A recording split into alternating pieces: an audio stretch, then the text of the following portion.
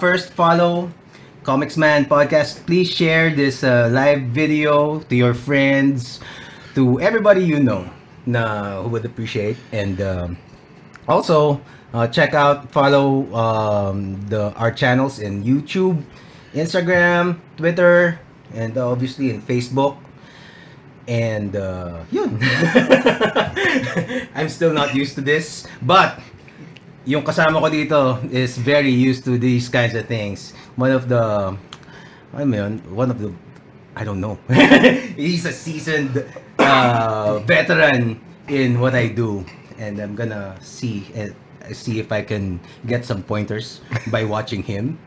And of course, he is Fabie. Fabie is in the house. Wow. Woo! Wow. Good evening, everyone. All right. It's great to be here tonight at the Powerful Komiksman podcast. Wow. 14 episodes in. 14 episodes minus the trial episodes. So the official episodes, this is the 7th with a guest. Yun ang mga But it's still not bad. That's a pretty steady output for what? 2 months? No, not even. Just 2 weeks. 5 weeks. 5 weeks. There you go. Yeah, so powerful. Yeah.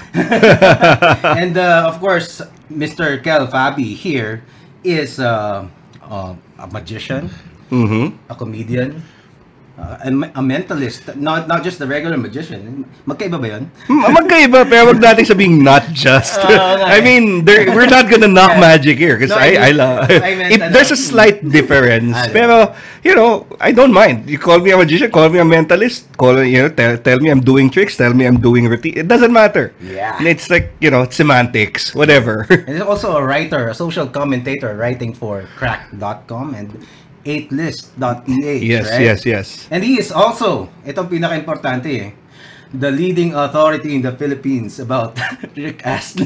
Yes, thank you. Finally. Yan dapat hinanda ko yung May bala ka ba yung big roll ako? Hindi ko nalimutan ko pa. I missed the opportunity. Maybe next time. Next time. Okay, so how did that happen? Wow.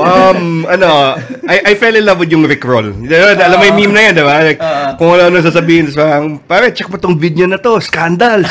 Pagtingin mo, sumasayaw si Rick Astley. Diba?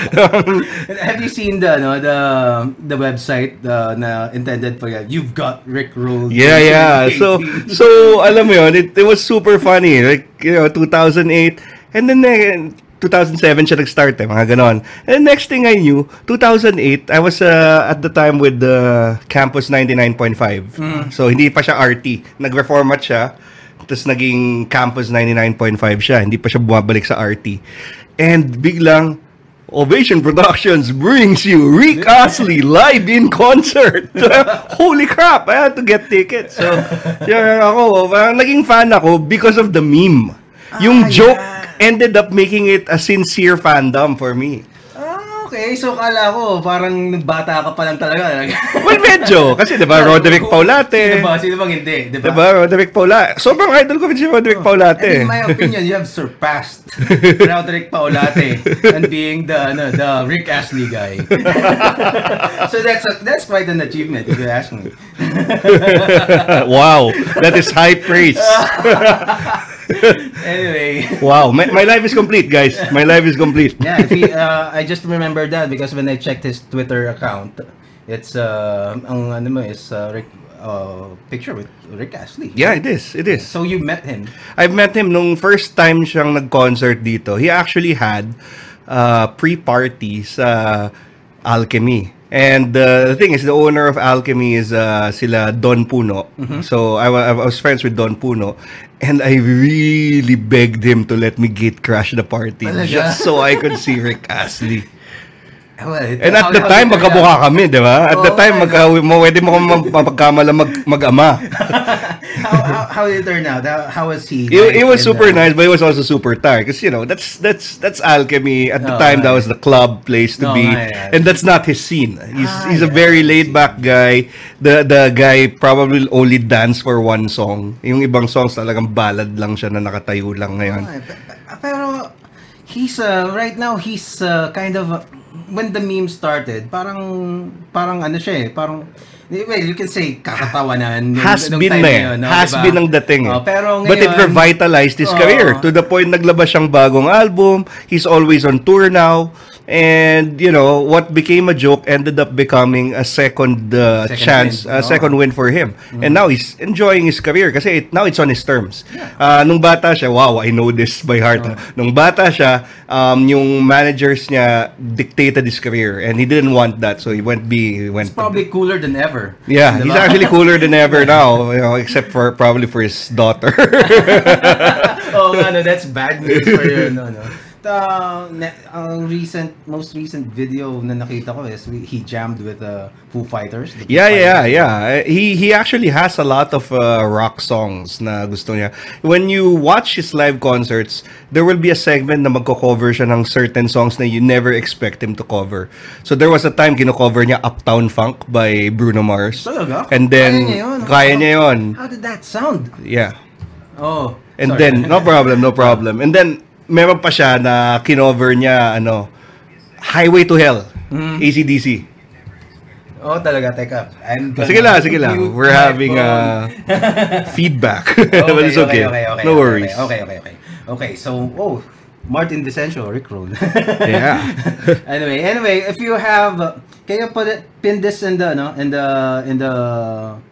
sa message board na if they have questions they can ask Kel and me. Sure.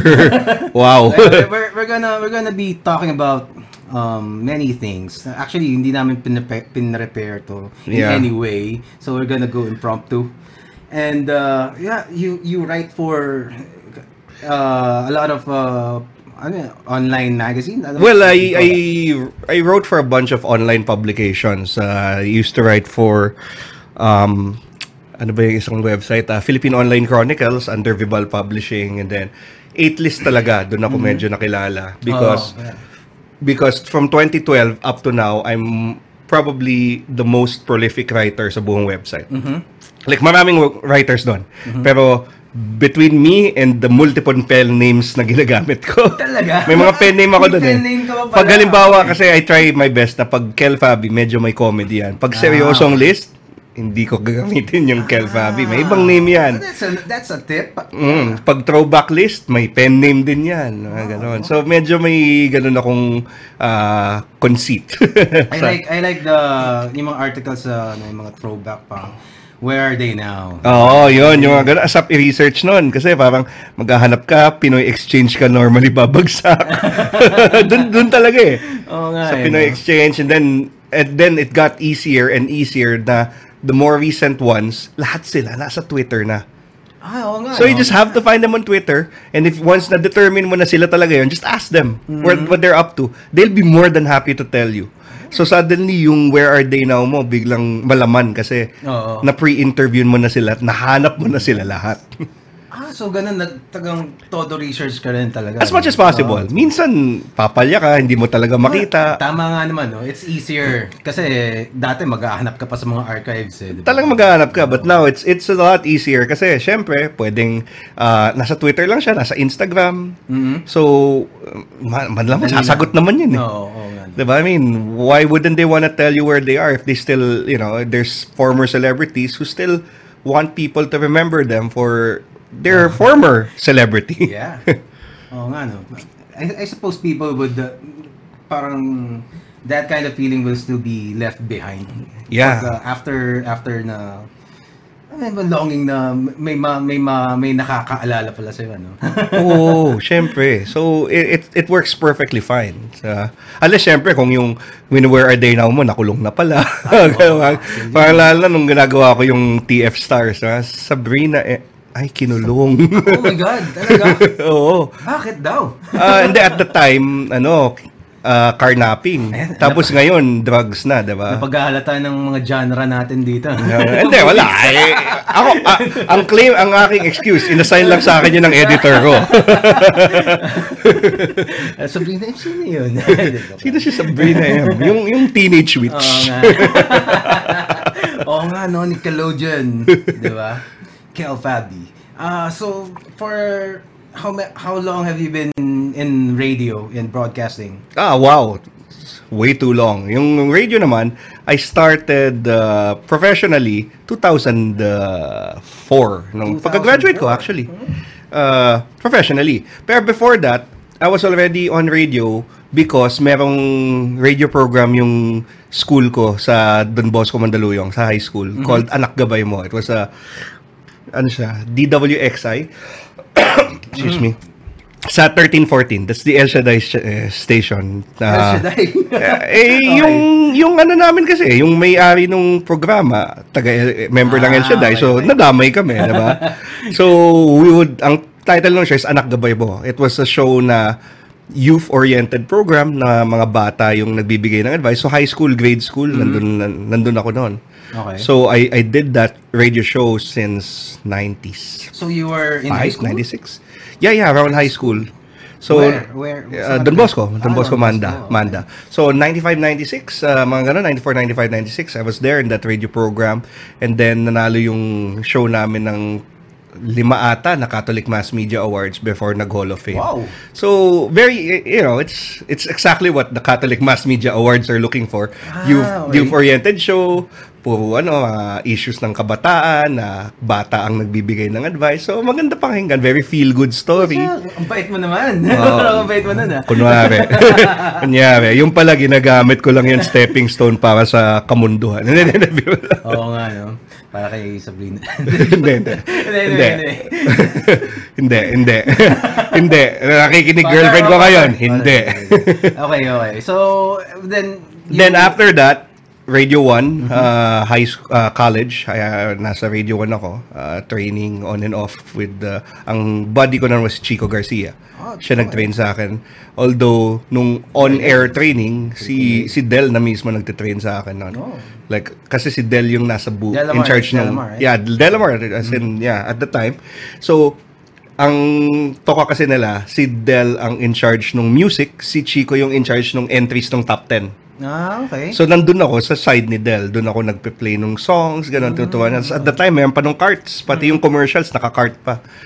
Tapos, by the time naging Wave ako ng 2004, Wave 891, ano na kami, MP3 na lahat.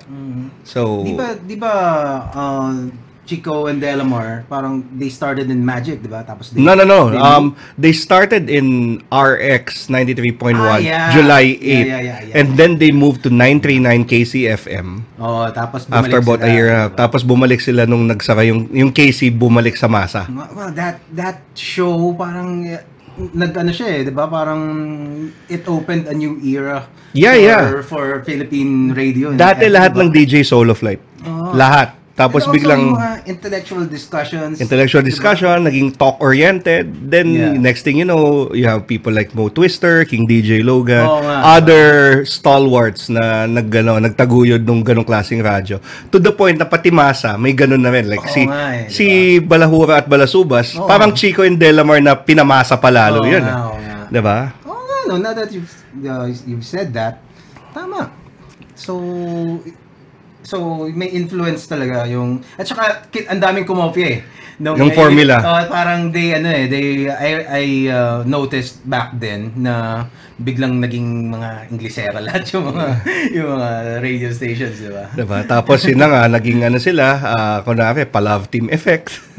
Kunwari, love team, kung alam lang nila yung katotohanan. Still it. No. That's not for me to tell. No, but seriously, diba? Kaya hanggang ngayon, yung mga... they're legends anyway. They are legends. They're no longer in the same station. Si Del is now on Magic 89.9 with the Mom Show. She left The Mom Show na ngayon.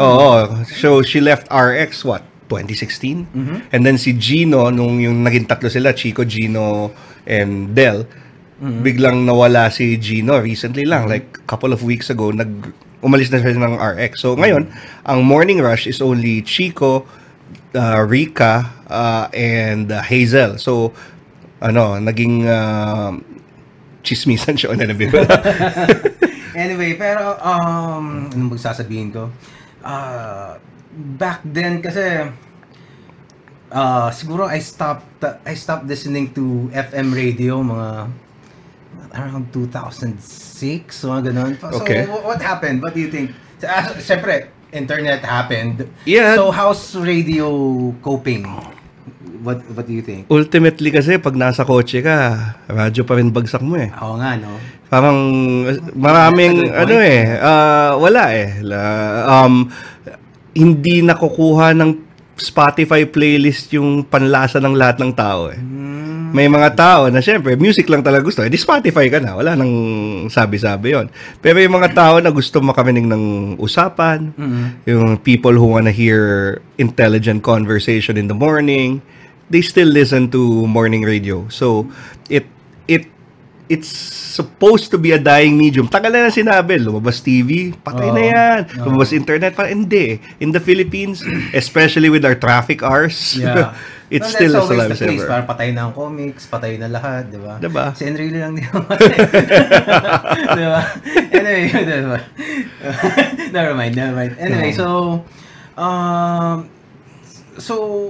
at saka I've looked up some of the DJs. Minsan makikita ko yung mga it's inescapable minsan pag when you ride the Grab or nag-taxi ka, 'di ba? Madalas AM or FM pa rin yung pina-play dyan. Correct.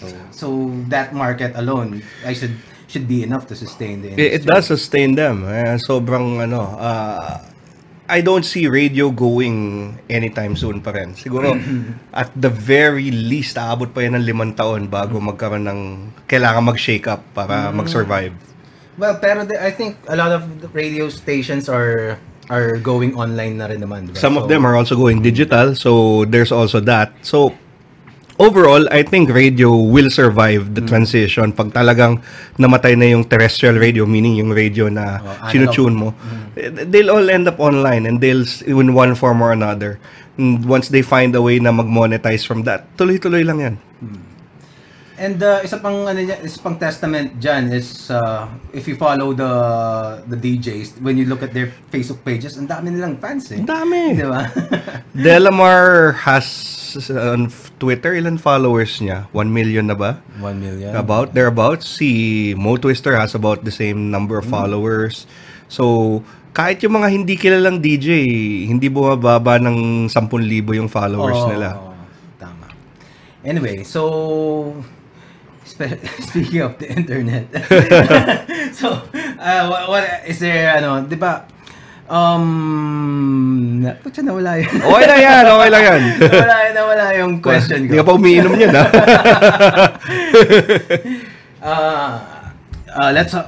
You want to do current events? Wow, wag. Ay, oo nga. Mahirap na. I mean, we could mention here and there, pero parang hindi pa ngayon bukas yung Sona ngayon. Ngayon na ba ang Sona? Bukas ata eh. Ay, first Monday. So next week. Second Monday, basta Monday siya. Malapit na yung Sona, diba? Ayan, mainit na naman. Let's not talk about politics. Well, not that I don't I just don't encourage that kind of topic here. Medyo nege kasi alam mo, I don't, not to be anything, but kasi sa mga Pilipino ngayon, medyo kahit sabihin mong mas safe na daw, marami sabi. Alam ba yung recent survey sa SWS is 8 out of 10 Filipinos takot mapatay. Oh, of course. Yung other 2 naka-riding in tandem. Damn, okay. Oo nga, no. At saka, one of the reasons that I set up this podcast is to sort of get away from that. Yeah, diba? It's like, pupunta ka sa dyaryo, punta ka sa social media, lahat ng tao, we don't have to be that. We don't have to be, and this is your respite. Respite mo, respite, whichever.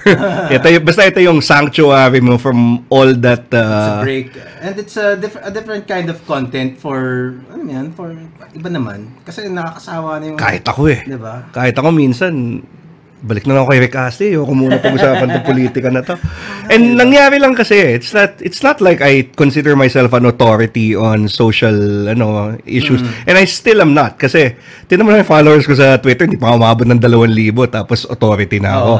But for some reason, because I know yung magaling ako mag-phrase in a concise way, nung 140 pa lang character sa Twitter, malakas na ako sa ganun.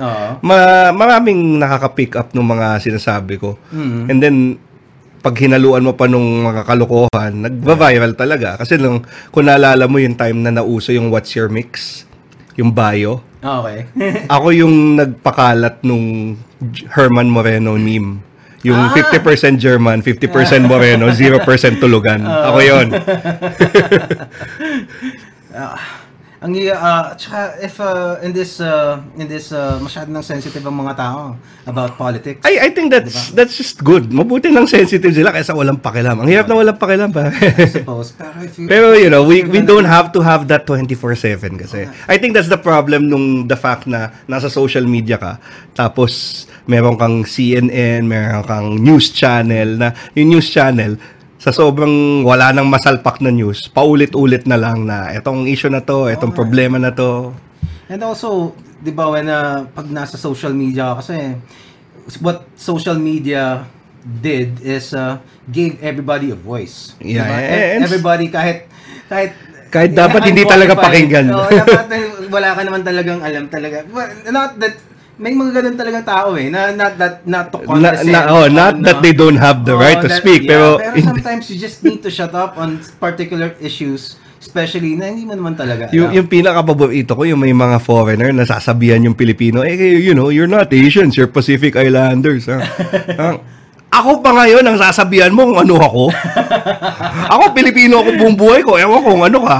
Mas marunong ka pa sa akin. Oo nga. Diba? So, it's like, the politics is there. It's fine. It's fun to poke fun at. Pero 24/7, it gets tiring. It really gets tiring. So, I'm glad na you've decided na, sige, pagbigyan natin konti. Pero we have a lot of other things to cover. Yeah. Tama. Like, Larry Gasly. pero another gig that you do is lipat naman tayo. Is comedy and yun nga kanina. Comedy magic, comedy mentalist ang tawag sa akin. Okay. Which means pag may ginawa ako, natawa ka, comedy. Pag may ginawa ako, hindi ka natawa, mentalist. Linaw naman. nga, no. Teka, that falls in the mentalist category. No, but kasi it's the way I decided to do it kasi I wanted to distinguish myself from yung mga kasabayan ko na mentalist. Magagaling sila eh. Name drop ko na nga sila eh. Nomer Lasala, Justin Piñon, those are some other mentalists na kasabayan ko na magagaling yan. Since when did mentalism start in the Philippines? It's always been around. It's always been around. Kasi one of the most established mentalists in the Philippines is actually Rani Raimundo. Yeah. As in the singer and magician Rani Raimundo. Lahat na lang ginagawa ni Kuya Rani. Ang lupit nun. Malupit yun. I see him play in Tagok Bar every now and then. With Nolly. Basta. Si Kuya Nolly. Wow, kilala ko yan. Talaga? Kasi nagma-magic din si Nolly. Yeah. Oh. Well, aside from magic with the guitar. Yeah. The actual magic too. Diba? So, those guys, tingala ko. And si Kuya Rani is one of the guys who really made me feel na I'm on the right track as a mentalist. Kasi sabi niya, it's like, this guy, he gets it. Ang hirap i-describe na yung gets mo. Nga. Kasi can you try explaining what mentalism is? Hindi, kasi diba, mentalism is essentially the branch of magic that deals with the mind. So, parang psychology, mind reading, ganon. But kasi, may mga ginagawa mentalist na pag magician gumawa, parang ayaw nila gawin. Bakit? Kasi, halimbawa, yung magician, papakita kasi ng magician sa'yo, ang dali ng ginagawa niya. Halimbawa, yung baraha, walang ka-effort. Pero ang mentalist, bakit mukhang nahihirapan magbasa lang ng isang salita, mag-isip lang ng pangalan? Because, yung projection ng mentalist, iba sa projection ng magician. So, parang, yung actually madali, sorry, wink. Okay. Mukhang mahirap. Baligtad sa magician. Ang magician, mahirap yun, pinapamukha niya madali. So, there's a difference of mentality. And why is it that? And for some reason, nagets ko lang yung distinction. Nagets ko lang na kasi sinasabay ko yung dalawa eh. When I perform, I do magics at the start, then I transition to mentalism. Because I want to make sure that people appreciate both sides of the art. Ayokong sabihin nila na, mentalist ka, so para sa'yo, walang kwenta magic or magician ka. So, ibig sabihin yung mga mentalist, napaka-pretentious na mga yan. Parang ang dynamics is improv and comedian, stand-up comedy. Yeah, and I do both as well. Diba? I'm part of an improv group called Switch Improv na was put together by Spit Improv. The father of Manila Improv, Spit. So, I've been doing that. Then I've also been doing stand-up comedy since 2009. Although I stopped mga 2 years ago actively. But I've been doing stand-up comedy for what? That's been 7 years before I stopped always going. Wow. So, ang dami mo talagang mga gigs. Yun na nga, ang dami eh. Saan nagkaka-gigs yung mga mentalist? Well, mentalist kasi, obviously. Bakit wala akong masyadong nakikitang mga Mahirap eh. Kasi, alam mo naman ang tingin ng Pilipinas sa magic. Dalawa lang yan eh. Pang-perya, pandemonyo. Okay. Diba? Demonyo. Kala ko birthday man lang. Hindi, I mean, yun na nga. Kaya syempre, I also do magic. Kasi, aminin natin, bread and butter mo pa rin. Marami dyan. Mag-children's party ka talaga. Mapipilitan ka. Hindi ka pwede magsabi na, hindi, mag-children's party. That's, hindi. You have to. So, but at the same time, meron din mga corporate events. That's really yung pinaka bread and butter ko more than children's party. Minsan tumatanggi yung children's party pag alam kong hindi bagay. Or minsan may nag-aalok sa akin wedding.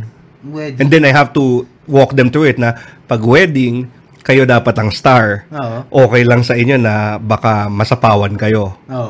Pag okay sila at understood nila yung risk na gano'n na baka sige, game tayo. Weird naman nung choice of entertainment for a wedding mentalist. Yeah, but I've had a couple of and some of them were friends na nag-host ako tapos nag-mentalism pa ako for them. Ba't nangingilam ako, no?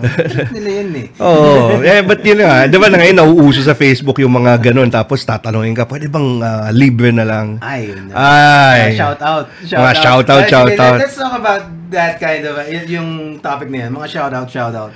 So as a creative myself, especially actually pang line ko talaga yung nangyari dun sa mga graphic artist. Actually I'm more of an illustrator than graphic artist.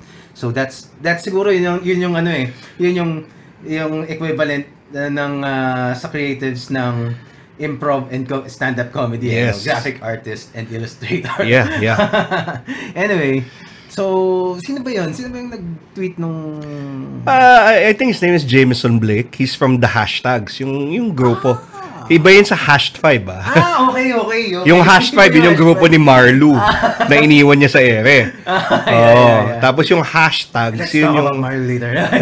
So, yung humingi siya shout, sabi niya, can anyone do this? Humingi siya shout out. Sabi niya, bigyan ko kayo shout out. Sa akin, parang sa loob-loob ko, Chong, yaman mo eh. Oo nga eh, di ba? Magkano ba naman? 500? 1,000? 5,000? I mean, malamang may kakagat na 500. May kakagat. Actually, mukhang may kumagat nga nung shoutout. Hindi, may kumagat na shoutout. Pero, one, she's not a professional. Two, she's 14 years old. And ako, hindi ko mamasamayin yun. Gusto niya eh.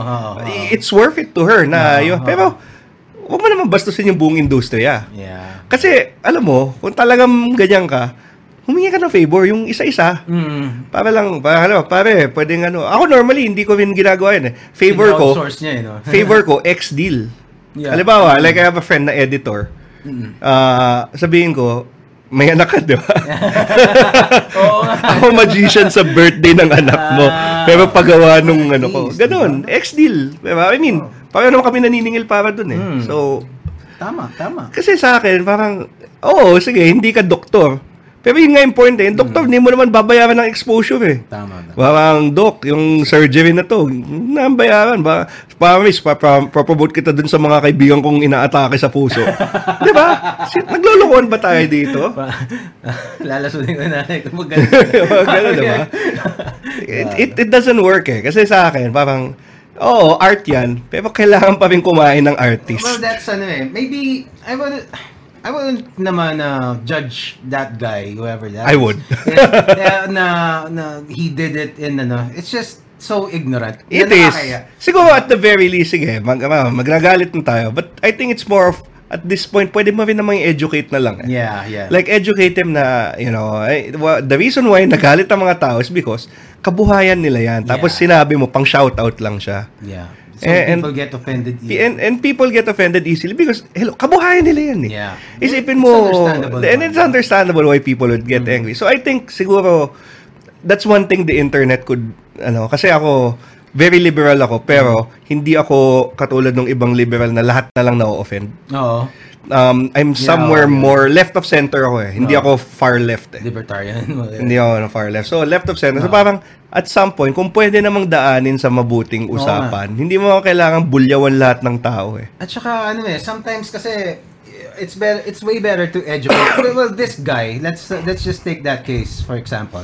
This guy is an artista, di ba? And, bata pa. Bata pa. Wala pang alam yan. He's not exactly an artistically inclined person by the looks of it. Diba? So, alam mo yun, pwedeng lang talaga eh. Hindi niya lang talaga alam eh. He's not aware of the things. Pero, another thing about going back to social media kanina, parang isang ng effect ng social media is madaling manguyog ng isang tao. If pag may nagawa kang isang kasalanan, puta ina, eto na.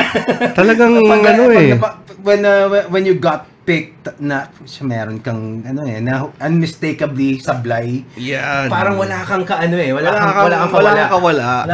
Like that girl na binulyawan niya yung sa taxi driver ba yan? Happened in sa may congressional. Yung ba yung inatake na po sa puso yung taxi driver? Sobrang malas inatake pa sa puso eh, diba? Pero kung tutusin, kung hindi inatake sa puso si mama, baka kinampihan pa natin yung babae. Oo nga eh. After bashing taxi drivers all the time na kupal yung mga taxi driver niya, di ba? Laging nangongontrata. Tapos ngayon, bigla mong kakampihan. Kakampihan mo siya kasi inatake sa puso. Kita mo rin naman kasi na he got berated thoroughly eh. By the looks of it at least. Kasi medyo malayo naman yung kuha. Pero the effect of that on that girl's life siguro would be tremendous eh. Nagsara siya ng social media niya. Oo, di ba? Isipin mo, parang lang yun eh, pagpipistahan ka lang, tapos move on na sila sa sunod na issue pagpipistahan nila eh. Pero yung effect sa'yo, nandun pa rin. If you're not mentally strong, that could break you talaga. Yeah, it's like one of my good friends, si Dapat In-Inform. Alala mo yun? Hindi. Si yun? Si Amalayers? Hindi si Amalayers. Hindi si Amalayer. Si Amalayer, di ba? Si Christopher Lau. Si attorney Christopher Lau. Okay. Yung, di ba yung nalunod yung kotse niya? Diba? Tapos dapat in-inform. Muntik na mag-suicide yung tao dahil dun sa natanggap niya. And he was already under the stress kasi magbabar exam yung taong yun nung panahon na yun eh. Diba? Tapos yun, ngayon, abogado na siya. And up to now, dahil sa experience niya, he still believes na, unlike most people, he still believes na ang libel dapat criminal. Dahil sa experience niya, na feeling niya, and masisisi mo ba siya, na feeling niya, may malum ipse. Hindi nga abogado, pero naalala ko yung kwento niya. Malum ipse, ibig sabihin, may criminal mind ka para gumawa ng libel. At hindi, you normally wouldn't agree with him, pero dahil sa pinagdaanan niya, masisisi mo ba siya na ganun yung feeling niya? So isipin mo, you have a great lawyer, pero at the same time, na-shape yung pag-iisip niya because of yung sobrang experience na yun, na by now, hindi mo nga maalala na siya yun eh. And, well, when you said the name, alam ko na agad. Pero majority of the people, wala na yan. And then, ang masama doon, a lot of those who bashed him is probably, I don't know, he's probably a lot smarter than those guys. He is. Diba? So, and then, abogado yun. And then he got caught in this bad situation, bad trip. Situation na hindi, syempre mababad trip ka nun, di ba? Kita mo nga naman, lulutong lang tayo. Yung kotse mo, di ba? Tapos na-interview ka sa camera. Tapos a lot of things going in your head. Tapos ngayon, stressed ka pala about the bar exams. And then you say something, just a soundbite. Actually, di ba? It's just a soundbite. So, wala na. In case of Amalayer, she got minute lang yung ulo niya dun sa LRT. Di ba? Which happens to everyone. Malas lang yan, nakunan siya ng camera. And it was the first. It was the advent of yung mga phone cameras na malilinaw. Kasi kung yung ano ba yung phone camera na una, mga pixelated. Oh, yung Nokia pa talaga. Malamang hindi magiging ano yan eh. Diba? Pero since yung technology was there, malas talaga. And that's the thing eh, di ba? Isipin mo, nakakasira ka ng araw, ng buhay ng tao sa pagsusulat mo lang sa internet. Tapos wala lang sa'yo. Oo nga eh. Nakasira ka ng buhay, pero wala lang sa'yo. Well, not that we condone such kind of behaviors. Diba? Kasi syempre, minsan may mga behavior naman dapat talagang i-call out eh. Pero siguro, ang I suppose what social media did is, back then, kung meron kang ginawang sablay, may tropa ka, at kung 5 yung tropa mo, at the most, 5 lang yung maungot siya sa'yo pag nagiinuman kayo. Oo, di ba? ngayon, lahat na kasali. Buong mundo. Sambayanan, buong mundo, in the worst cases, di ba? Oo. So, that's a hell of a difference. Di ba? Sobra. So, sa akin, ang inisip ko minsan, kasi may mga araw na pumapatol talaga ako sa internet eh. Sa Saya din naman kasi. Diba? Pero may mga minsan, tinitingnan ko, ito ba yung tao na pag kinausap mo ng matino, pwede mo maging kakampi? Oo nga. Pag ganun, medyo hindi ako babanat agad. Hindi kailangan eh. Hindi naman lahat ng bagay kailangang paglabanan eh. Exactly. At saka, you may disagree in just one particular topic, some issue, and then be allies in the next one. Dati alay natin si Mocha Uson sa sa RH bill. Ngayon, ewan ko nung nangyari. Di ko alam kung ano nangyari sa kanya. Kala ko alay natin siya dun sa Ngayon, alay na lang natin sa Bulkan. Alay sa altar. Alay na lang sa Bulkan yun. Ewan ko. Anyway, kanina nabanggit natin si Marlu. Wow. Dati, ang pinaka-bad trip kay Marlu, back in the 90s, astig ka pag tinawag kang Marlu eh. Kasi si Marlu Aquino. Ngayon, parang insulto bigla. No offense to her. Sanderford na pangalan niya ngayon eh. Sanderford. Patay na nga pala si Patay na si Marlo. Sanderford na yon. So, anyway. Well, nakakatawa. Alam mo bang munti ko nang binuk yun dun sa Despedida show ko last year. Talaga? Oo. Okay, tapos? Biglang nag-negotiate ng bagong contract nung naging Sanderford. Ganun? Oo, kaya siya na-chismis dahil ako may kasalanan din eh. Ganun ba? No, as in, biglang may usapan na kami. Ito na yung TF niya. Biglang humingi ng doble ng TF. Na parang, sige, wala tayo written contract. Legally speaking, lusot ka. Pero coops yung ginawa mo. Napaka-unprofessional. May usapan na So, on the grounds of, because nag-ipa siya ng image? Supposedly, tapos yung manager niya nag-step in bigla. Nag-usap na kami. What happened? Isa pang is parang he looks like a troubled kid. Para kasi biglang sumikat. Bigla siyang nawawala. Hindi niya ata kaya yung mundong pinasok niya. Akala niya kaya niya siguro yung showbiz, pero hindi, lalamunin ka talaga ng showbiz pag hindi ka handa eh. At saka parang imagine what kind of yung nagpa-plastic surgery siya. I suppose gusto niya talaga yun. Kasi gusto niya. Ayaw niya daw nung pinagtatawanan siya, nung inaalipusta siya. Pero iba yun sa pagiging unprofessional. Sa akin, wala akong pakialam dun sa hitsura niya. In fact, mas gusto ko nga nung hindi pa siya nagpapa-surgery kasi kaya ako nga siya ibubuk. Anong plano mo? Anong act ang gagawin mo? Mamagican ko siya nun. Okay. Tapos comedy, magtatawanan. Pero alam mo yun, suporta rin sa kanya yun. For me, as I was at the time, I was a fan at the time. There was a parang nag-spread na parang issue about him too. Nung Marlo pa siya na parang he was asking for a talent fee. Tapos naman siya parang appearance fee. Parang Hindi, pero karapatan naman yun. Karapatan niya yun, di ba? Karapatan mo naman yun eh. Parang anong gusto mo sa kanya? Pagtatawanan mo lang naman siya di bayaran mo siya. Oo nga, di ba? Sa akin okay yun. Ang problema ko, may usapan tayo. Kasi, kung naalala mo, nung time na yun, ang appearance fee niya, G's. Okay. Nung nag-negotiate kami, hindi na G's mataas na yung talent fee niya. Dinoble pa niya nung naging Sanderford. Okay. So, medyo doon ako sumamaloob kasi may usapan tayo, Chong. Oo. And at least yung mga nabook mo na, keep it. Oo. So, parang sasabihin nila, legally, hindi, legally, hindi naman tayo nagkakasuhan dito eh. Oo. Pero sa akin, professionally, coops yun. Hindi tama yung ginawa mo. So, yun naging problem ko nung issue na yun. Tsaka hindi ka naman nagsabi na, teka, magpapa-plastic surgery ako. Magiging masikat ako ngayon. Tapos, kailangan. Diba? Sa akin nga, pwede nga. Hindi ka na lang mag-plastic surgery kasi mas gusto ko yung, luma mong itsura eh. Dapat sinabi mo, maghintayin mo lang tong date na to. Tsaka plastic surgery. So, wala. Hindi tuloy yung, so, wala nangyari. Pero okay lang. I mean, that's a long time already and nakatipid din naman ako. Hindi ko na. Pero sayang, diba? Kasi parang ngayon, wala na halos siyang ginagawa. Bakit? Hindi dahil pangit siya. Hindi dahil ganito, ganyan. Hindi nga dahil wala siyang talent eh. Honestly, hindi rin yun eh. Maraming walang talent dyan. Binubuk pa rin eh.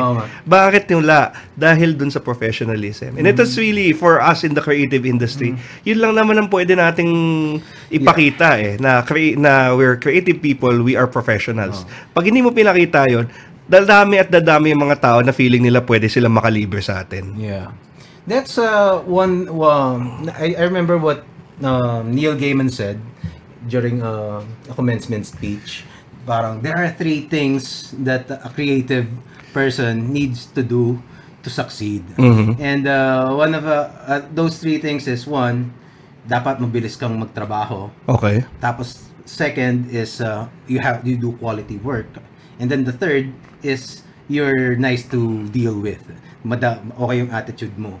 And the best thing about it is you only need 2 of those to get by, to succeed. If you have 3, that's great. Pero to get by, you just need 2. Kasi parang people can tolerate bad attitude if you do excellent work and you're on time. And people can tolerate lateness when you do excellent work na madali ka naman kausap. Ayun, diba? si G.R.R. Martin. Oo, gano'n, diba? So, yung isa naman, you can, kahit medyo pangit, pero ang bilis mo naman gumawa. Rob Liefeld. Ayun, diba? So, I just remember that quote from him. That's actually true. True.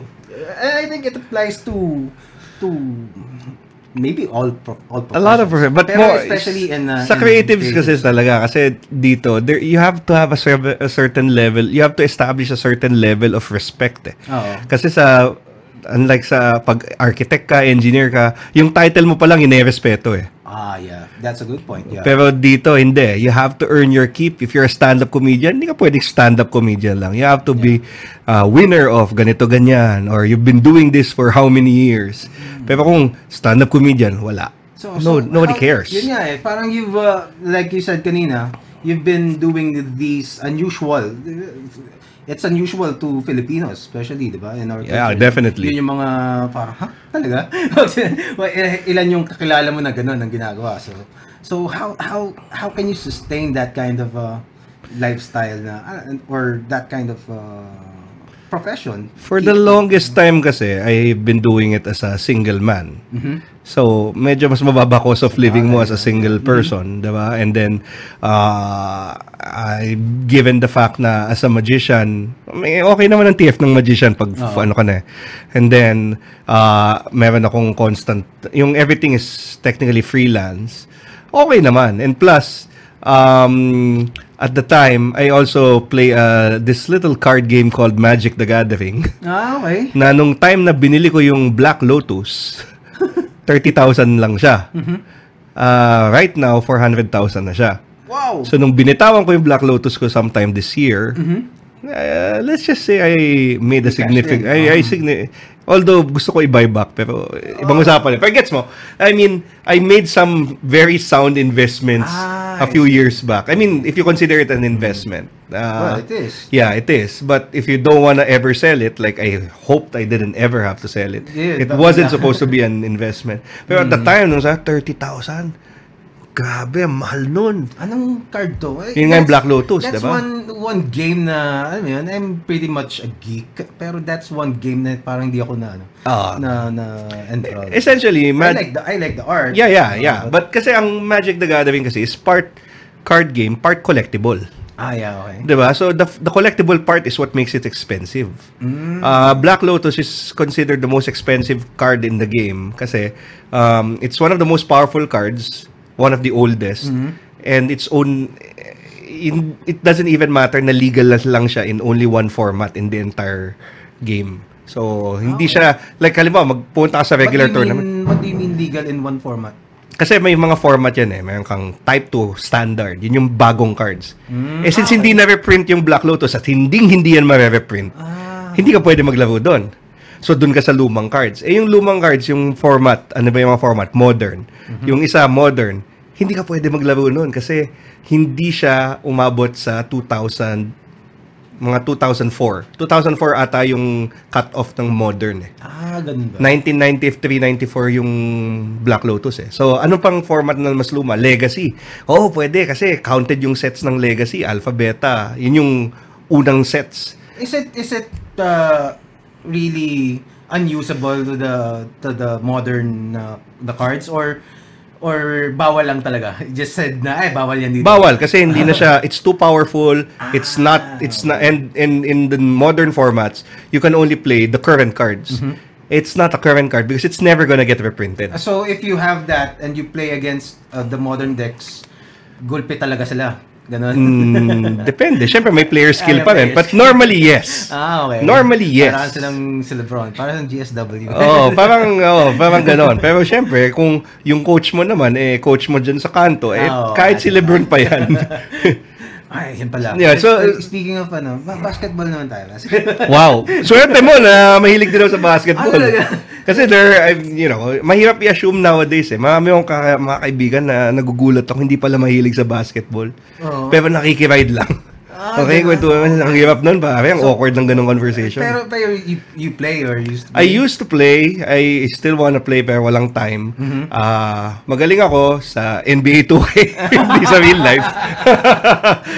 So I keep track. Pero hindi mo masasabing hardcore fan ako kasi honestly, yung team ko naman, hindi ko naman inaasahan mag-finals so hindi ko sinusubaybayan. Sino? Mavs ako eh. Mavs. MFFL. As in, well, it used to dominate before. Diba? Yeah, I mean, okay na ako. Nag-champion na yung Mavs eh. Okay na ako. Pero Dirk Nowitzki, favorite player ko of all time. So, that's been since NBA na 2K4. NBA Live 2K4. 2K4 na ba? So, di ba, so the brawl that happened in Gilas. Wow. Yun nga yung sabi ko eh, hindi naman lahat ng dagay kailangan paglabanan eh. Parang, ako muna, yung, for me kasi, parang, it's understandable na, okay, it happens eh. Naman. There have been a lot of brawls that happened in international basketball, in the NBA. Saka lalo na sa football. Diba? So, and any sport din, diba? Except MMA, kasi yun talaga yun.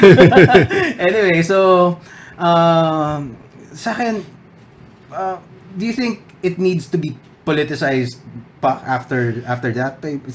Did they apologize ba? They started apologizing na rin afterwards. Pero syempre, maraming mga tao, pamachismo pa rin. Hindi, wag kayo mag-sorry. Mga ganon. Sasabi kasi, tinatawag daw tayong unggoy. Was that even true? According to most reports, hindi. Diba? Parang baka hindi naman talaga. Kasi sabi nga nung isang kaibigan, yung tatawagin kang unggoy, hindi naman uso yan sa foreigners eh.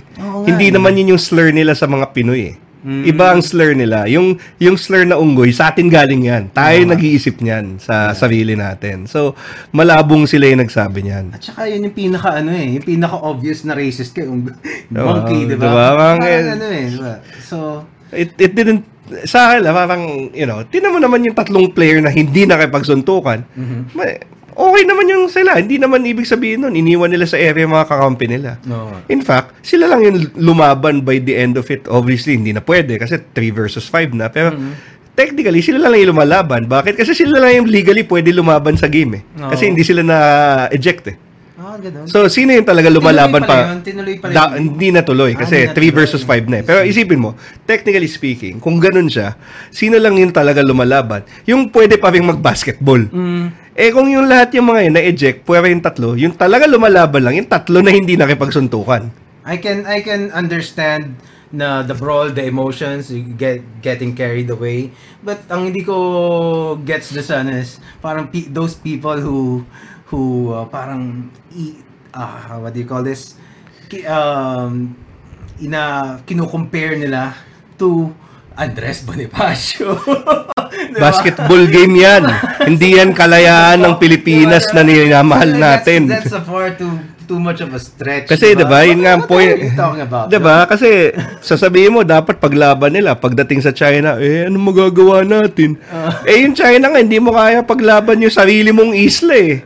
Ito pa kayang ano. Pero, diba, parang, para lang may palusot na lang sila, diba? And, parang, just because, hindi man kayo nagbabasketball, kung ano nang pinagsasabi nyo, parang, dude, just because you go every week play wearing your Jordans in a gym somewhere, that doesn't mean alam mo yung pagiging professional, how to become a professional basketball player, diba?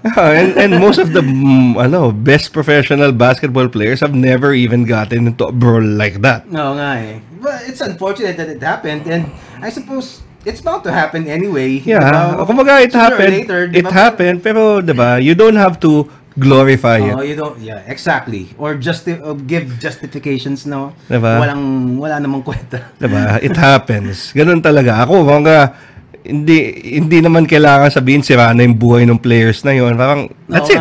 No nga. Well, in fairness naman, tingin ko, I don't know if this is true, pero mukhang sila na yung mga lumang gilas na nakikita ko eh. Papalitan na rin sila eh. Okay, we'll see. Ako naman kasi, as a fan of basketball, hindi rin naman kasi ako talaga, alam mo, hindi ako deluded na kailangan natin manalo as a team. Kasi parang, medyo obvious naman na may limitations tayo given the physical limitations, given the fact na kailan huling nanalo ang Pinas talaga? 70s pa. Oo. 70s pa, and ever since nag-develop ang basketball all over the world.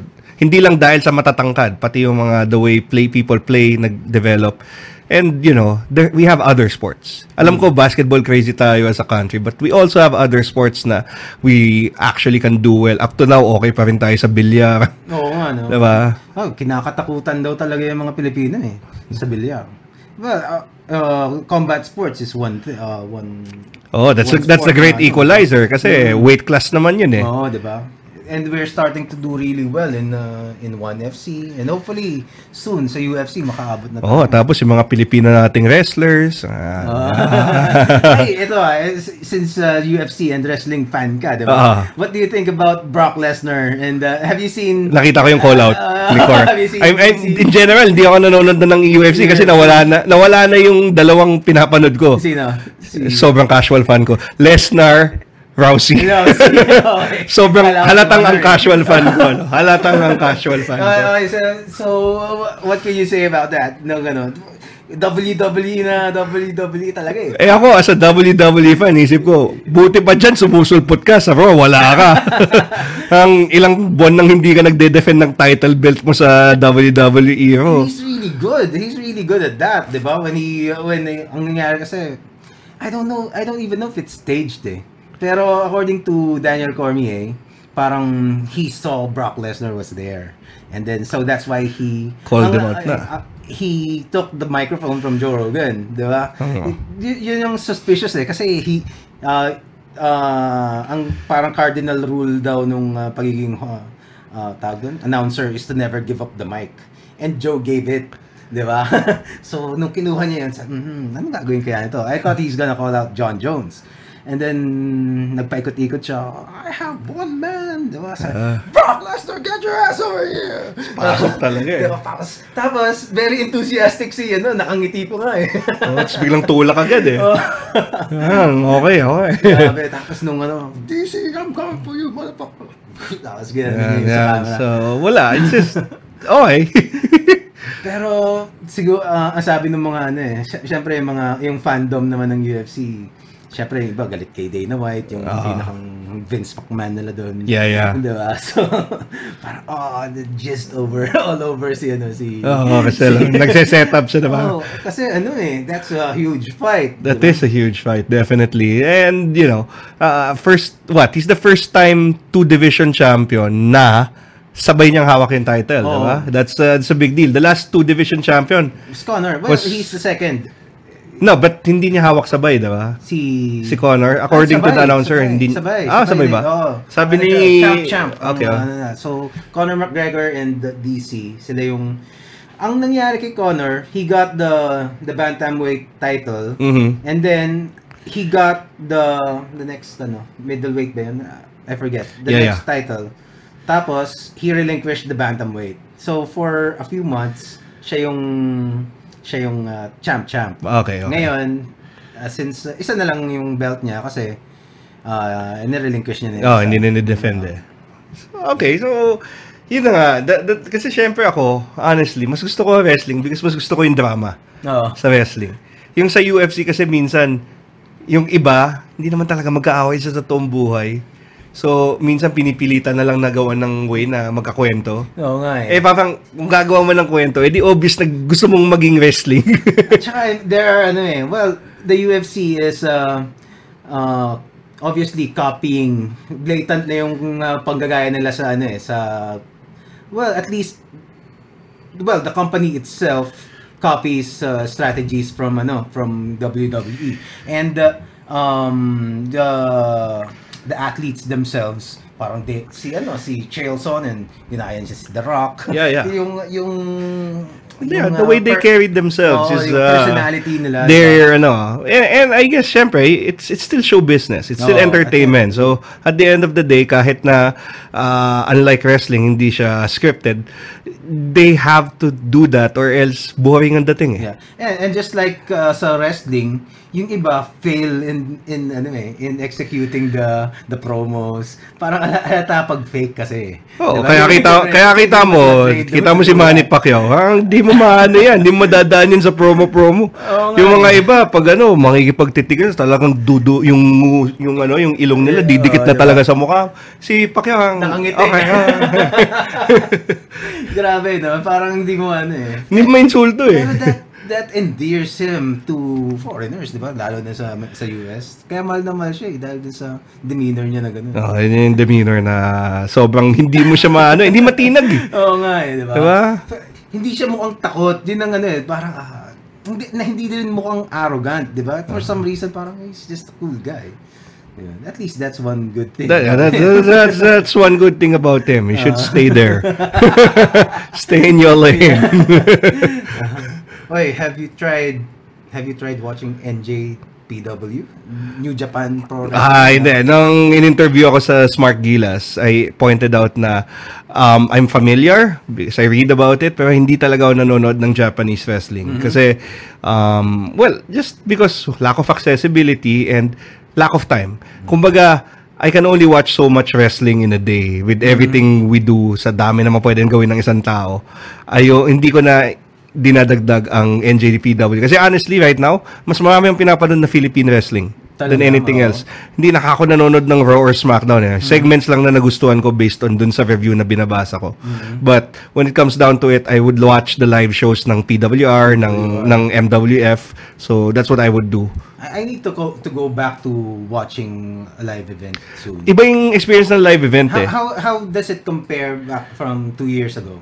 Right now? Massive improvement across the board. In terms of production value, number one, nag-improve ang production value ng lahat ng existing promotions. Number two, they've been training really well. So, nag-step up yung in-ring quality. So, so definitely. And the characters are definitely relatable Like yung paborito kong characters right now, yung Kakai Bros. Okay. Yung yung Jejemon. Shout out to Trian De La Torre. Oh. He was there. He was here. He was talking about NJPW. Yeah. he dropped some serious wrestling knowledge. I have encyclopedic wrestling knowledge. Pag yung quiz nights, tapos wrestling ang topic, ako ang go-to guy. But, I just really can't bring myself to watch. Kasi parang, and believe me, maganda yung matches nila. Ibang quality nila. Parang hardcore yung... Kasi doon parang konti na lang totohanan Talaga? Yung totohanan na scripted, yung pag sinabing, pare dito susuntukin mo, susuntukin ka niya talaga. Okay. So scripted siya in the sense na ito pa rin ang mangyayari. Pero yung mga hataw nila, solid. Solid yung mga hataw nila. Naalala ko yung parang, I don't know if it's the same organization, pero yung si Hulk Hogan sa Japan, parang may sinapak siya for real kasi parang he didn't wanna take a fall on that match. So sinapak niya talaga yung ewan ko if it's true maybe I'm just... mga urban legend na naman yun, parang yung pumutok yung ugat ni Ultimate Warrior. Ang daming naniniwala nun. Diba? I have at least 3 friends na who thought yun talaga ang kinamatay nung nakita nila si Ultimate Warrior na ini-interview sa YouTube. Talagang parang nakakita sila ng multo. Diba? Kala ko patay na yan. Tapos syempre, that's the story that they're gonna tell. I know enough about at least WWF until nawala sila sa ESPN dati, di ba? Kasi doon ako nanonood Addict talaga ako. So, I followed the storylines until, yun nga, nawala sila sa ESPN. So, I could, sasabihin ko doon, kala nila talaga patay si Ultimate Warrior. Grabe. Kasi, like, with me, it's Philippine wrestling kasi. It's obviously still a growing industry. So, wala pa siya ng yung level na pwedeng pag-usapan na natin magka-TV deal sila, anything like that. Wala pa. Hindi, malayo pa. Malayo pa. Not for anything, not for lack of quality. I mean, for me, pasado na sila sa akin as far as I'm concerned. Pwede ko na silang panoorin sa TV. Pero, syempre, yung production cost, how much effort you have to put up. Kasi, isipin mo, yung mga yan, hindi naman nila kabuhayan yan These guys are what you would call weekend warriors. They train during the weekends and bust their asses to give you a great show once or twice a month. Once a month normally. Bigyan ka once a month show. Diba? May trabaho pa yan. Pagdating ng Lunes, balik sila sa opisina.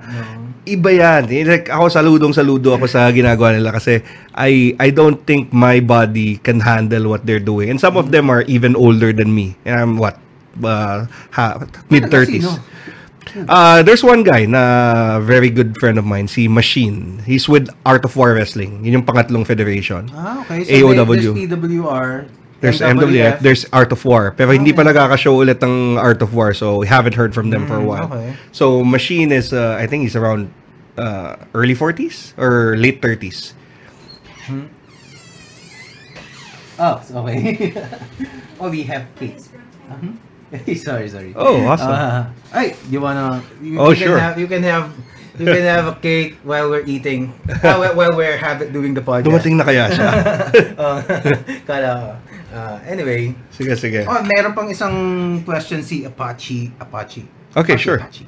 Are they comparable to Pinoy wrestling back in the 80s? No. Diba? No. Thank God. Kasi honestly, aminin na natin, Pinoy wrestling was a product of its time. It was 80s wrestling. Alam mo naman, napaka-cartoony ng 80s wrestling Panahon ni Hulk Hogan yun. Tapos gagawin mo pang Pinoy style. Di mas cartoony palalo. And their equipments din, yung ring yata nila, parang... Kutsyon, pare. Diba? So nung pinapanood mo talaga siya, I only have very little memories about it. Panalo to, guys. Panalo okay, no. Mucha. That's our ang tawag dito, sponsor. Yeah, there you go. Official sponsor. Mutual Lux Cakes. Go to hello.mucha. I should really practice. Hindi, you don't have to practice. Seryoso, may nakaganon lang. Ganun? Kahit sa amin, nung pag-DJ kami, ang style namin, yung whiteboard na katapat namin, nandun na yung mga sasabihin namin, yung mga social media nandun lahat. Okay. So, hindi namin memorize yun. Some of us memorize na eventually. Pero, bago ka, syempre, nakasulat yun. Oo nga, no? So, ang dali-dali ng buhay mo kasi titingnan mo lang, tapos babasahin mo na. So, suggestion. Can do the tech show. Oo nga, no? Wala namang kosa yun eh. Mga kartolina lang. Dikit mo lang dyan. Baba mo pagkatapos na shoot. Tapos balik mo ulit. Well, Hindi naman nakukunan ng camera eh. Tama. I'm gonna do that. Pero ngayon, isa pa lang yung namin. Hello.Mucha in Instagram. And yun, you can order there.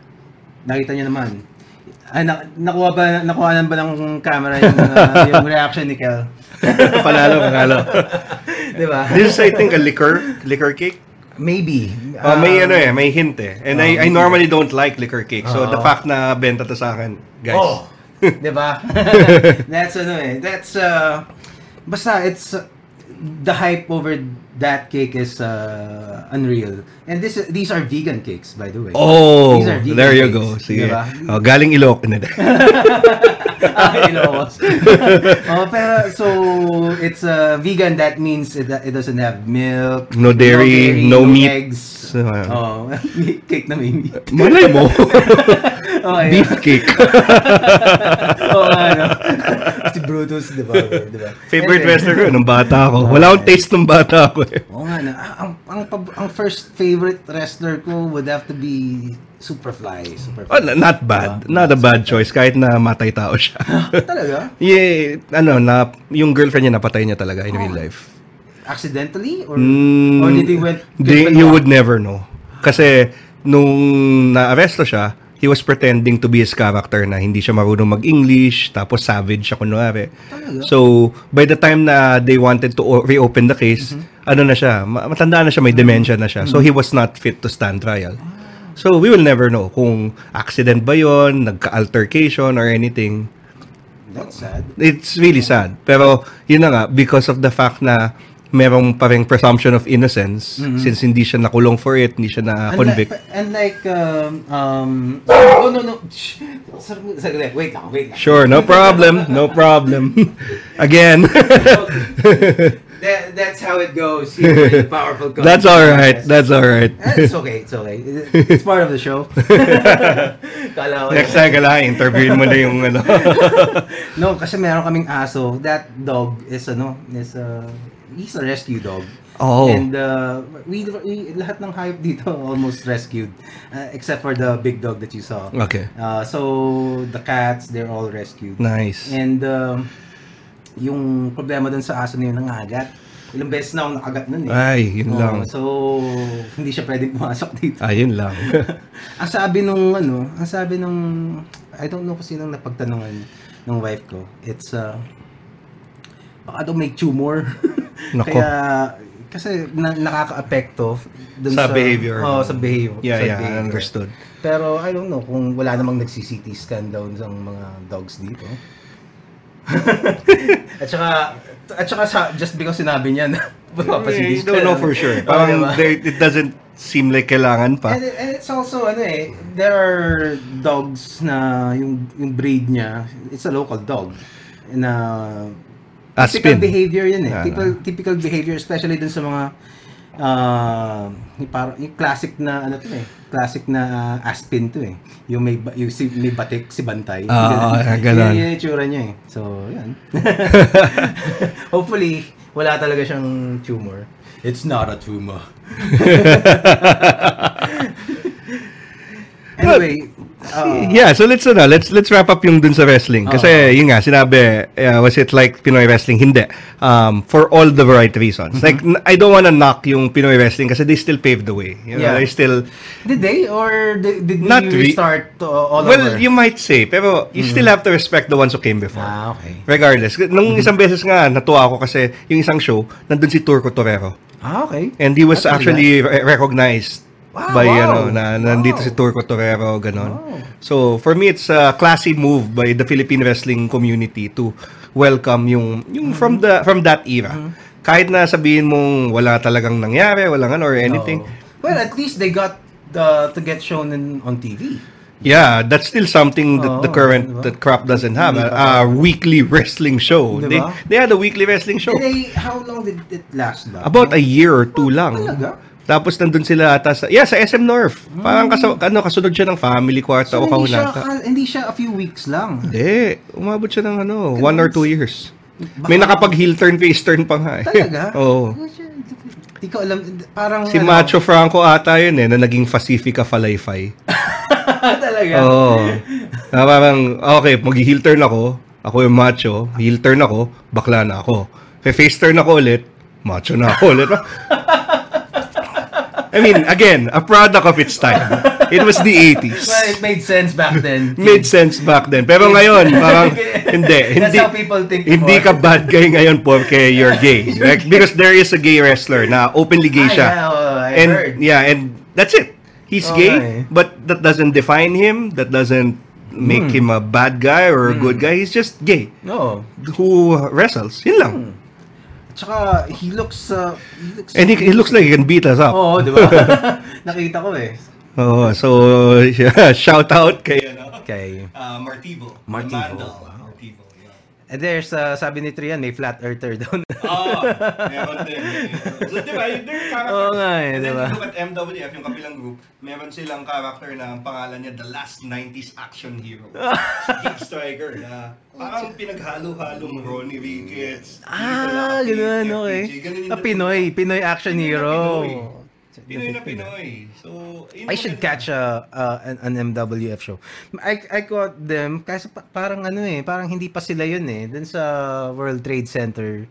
I think nung History Con yata last year. Birthing Pains pa yun.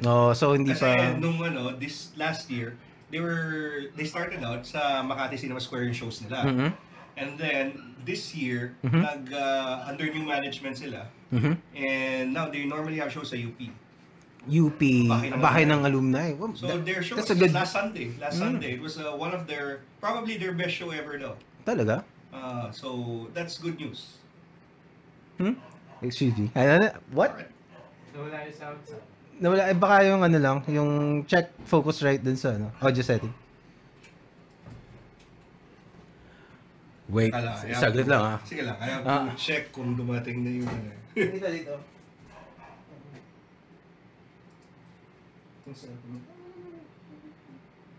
Yan. O, diba? Okay, and we're back. Okay. So yeah, give it a shot. The next show naman ng PWR is July 22. July 22. So, should be interesting. Saan na bang PWR ngayon? Yung next show nila is in, wow, I'm doing your promotion. Oo nga, no? No, it's okay. Yeah. Well, hey, PWR, you know what to do. Power Max Spotlight. That's happening in, sa circuit. Makati. Okay. So doon, maganda yung venue na yun. How about you? Do you have any gigs na coming up? Normally, I get booked for, so if anyone is interested, just check me out, Fabie, Twitter, Instagram, Facebook, KLFABIE. I normally get booked for private events, corporate gigs. So I do children's parties, pati children's parties for Magic, Mentalism for corporate, so that's mind reading. So, if anyone's interested in seeing that kind of entertainment as opposed to singing and dancing, maiba, just, drop me a line and let's talk how we could entertain each other. So, obviously I don't do it for free. Of course. Heading it off at the pass. You can't just shout out Fabie, okay? He's a pro. He's a pro, guys. I gotta eat. Clearly, I gotta eat. I'm just gonna have to check out some tech issues. Wait lang. No worries. So, we're checking out tech issues right now. Okay. Magkwento ka muna, Kel. Sige. No, maya pagbalik niya, we're going to try an experiment with our fine host. So, this should be interesting. I'm going to try a very interesting experiment in mind reading. So, sana gumana to. Medyo excited ako. Kasi, well, I don't think I've done this live yet. At least not in a, webcast or online or on camera kind of performance. So it should be interesting. And again, 14 episodes in 5 weeks, that's an achievement. So it's an honor to be here sa podcast na ito. Ganun yung trabaho ko. Oo nga, no? Bawal ang dead air. Oo nga eh. Buti lang dito ka. Well, that's why I get the best people around. So And, speaking of, I was telling the people while you were out there, I wanted to do an experiment with you. oh, Okay, so let's see how, hopefully it works out.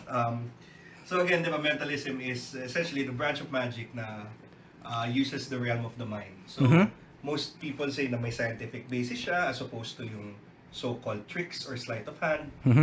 Sometimes hindi. But the best part is yung one of the things that I use most is micro gestures, meaning yung kung paano kumilos sa isang tao na hindi niya napapansin. Like if a person lies, pag alam mo na yung nahanap mo, you will know every time kung nagsisinungaling ang tao. And there are general signs, but obviously to each person may specific signs. So for you, I'm not gonna. Oh my God. I'm not gonna test if you're gonna lie to me or not. But what I'm gonna try is, that's a different podcast. We could have someone else, a hot seat. Tatanungin mo ng mga very hard-hitting questions. Hindi totoo yun. So, I want you to think of someone important to you right now. Preferably, obviously, not someone in this room, not someone from here na pwede kitang i-Facebook search na ano ka na. Okay? Just think of that person. Okay. Think of how that person looks like and okay, I'm dalawa lang naman yan normally. If you think of someone important to you, friend or family, I think it's a friend, not family. But pwede ng family, ganun kayo ka-close. Pwede. Pwede ng family. Pwede. Okay, so I'm thinking friend, hindi siya from school, more like from work. Technically from work. Wow. I'm gonna get Yeah. Think of the person. Yeah. Kaya sabi ko sa'yo kanina, if you visualize that person, I'm going to hopefully get a vivid image of that person. Mas matangad to sa'yo, no? Matangkad? Medyo matangad ba? Medyo. Oo, may history to eh. Sa couch, sa IAS. Wait. I don't know this person personally. I may have run into him, but I don't think. I'm assuming it's a him. Tama. Okay. Never met, but I'm getting like an image, like Spector. Hindi Spector pangalan niya, no? Hindi naman. Hindi. But may connection. Spector. Medyo, I think. Hindi even Mark ang pangalan. Okay. Kilala ko si Mark Spector. Diba siya sa Moon Knight? Okay, well, obviously, it's like you're in the comics industry. This is a comic book person. Yes. Are you thinking of Marco? Marco? No, but it's Miko. There you go, Miko. Miko. Yeah, that's the most elegant man in the universe. The elegance himself, Mr. Miko Sawayan. Yeah, one of my bestest friends. And for some reason, yun ang naisip ko. Bakit kita naisip, Miko Sawayan? Maybe you should be you should guest in my podcast. Pero may iyain kasi yun eh. That's fascinating. Pero that's awesome, huh? And I'm just going by how you react. So more or less, like, syempre hindi ko magigets yung apelido. So, hindi ko kilala. Yeah, but it's Miko Sawayan. You can check him out. He's one of the best artists that we have. Well, in the world. Yeah, Moon Knight. He's the artist of Moon Knight. That was his first gig. That was his first Marvel comics na in-illustrate niya. Yun. Pero ngayon, he's gone way far. Have you done any Marvel or DC work yet? No. Kasi I thought of doing it before, but then when I was doing kasi you need to do trial pages eh. Obviously, diba? Yeah. So when I was doing those trial pages, parang immediately I realized parang I can't, and I'm not interested in drawing Spider-Man forever, diba? Kasi I'm also a writer eh. I write my own comics, so I'd rather do my own characters. That's why hindi ko na pinursue. Yun. So I can do, although nasa hiatus pa rin ako. At least in comics wise, kasi I'm still doing other forms of art, storyboarding, but hopefully, ganun. as you keep doing this, that you get your creative juices flowing. Yeah, yeah. Or even an opportunity comes along for you. Yeah, well, that's the plan. Kasi, di ba? Well, I've been doing storyboards for quite some time now, and the thing about storyboards, although it's great na magtrabaho ka doon, but you're nasa background ka eh, 'di ba? You don't get to be recognized. Wala namang yung ad mo, hindi nila alam. Oh, hindi alam na ikaw 'yon. Wala namang storyboards artist na award giving body. Actually, yung commercial. So, anyway, so 'yun. Okay, so at least now we've done one experiment. Okay, so at least medyo na-establish natin. You wanna try another one? Oh, sure. Okay, I want you to take the forks. Oh no, is this what I think it's gonna be? It probably is. So check it out. Nakita mo naman kung saan siya nanggaling. Buksan ko na to. Buksan mo na. Okay. Kaya nakita ko saan siya galing. Hindi ko pa tinanggal yung price tag eh. Saan galing? Landmark. Just so you know na it's, Oh, it's let's see. store-bought. Well, you can use this to eat your cake. Dapat pala ganun. They're store-bought. Normally, I actually borrow from people. It's just that minsan ayaw nila, gano'n. So, naghahanda na lang just in case. Oh. But, kung minsan pwede mag-aabot sila, why not? Well, I got one, and kasi when I don't want to spoil your trick, your act, no. Pero you just saw me. I opened this from the package, Yeah. So, and got one, and it's legit. It's a real fork. It's very important kasi when you do stuff like this, No. na yung person, especially I do this in radio eh. Uh-huh. Meaning, at least tayo nakikita pa. Oo.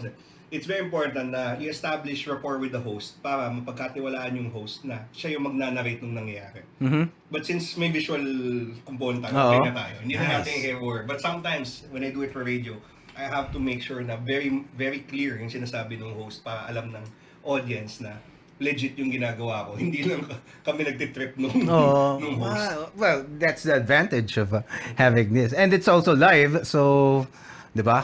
Pressure. The joke. Okay, so, eto gagawin natin. What we're gonna do is we're going to believe that with your mind, you could bend this fork. So just focus on it. And then slowly, 1, 2, makikita mo. Unti-unti. What the hell? Let's check it out. Solid. Still very solid. Mhm. And obviously, wala akong extra forks at Oo. your sleeve. Wala akong ano. Oo. So if you try that again, you're going to see na nagbe-bend siya even more. Holy shit! Still going. Still going. Yeah. Diba? Damn, it's like Yeah. come to me. Sinasabi nila, baka optical illusion to. Like yung sa lapis, yung Oo. mo lang. But hindi to optical illusion eh. Kasi tinamo unti-unti matutunaw siya talaga. Put you in the pit. Yeah, check it out. Check it's solid. It's really solid right there. So, it's not chemicals or anything. Like, kailangan ko pa delivery. Meron akong nakita nito, yung nagturo sa akin, putol pala. Hindi, So, this one's legit. I don't know what he's doing right now. yeah, so all you have to do now, to straighten it physically, you have to use a lot of force. You have to actually use both hands. So, could you hold out your hand for me? Sige. So, ipitin natin. Wrap it carefully. Yan. So, what I'm gonna do is, iikutin ko tong fork na to, parang susi. Higpitan mo lang, pero kung hindi mo masasaktan ka. Teka, pakita natin sa camera. Pakita natin sa camera. Sige. Okay.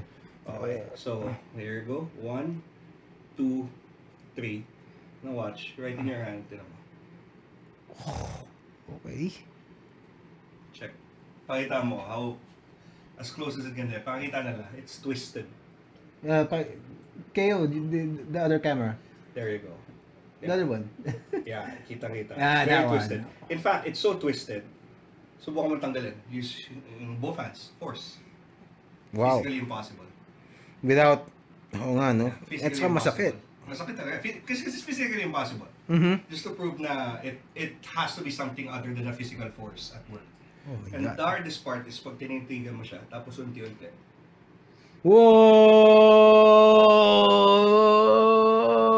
Whoa! I can give that away as a souvenir.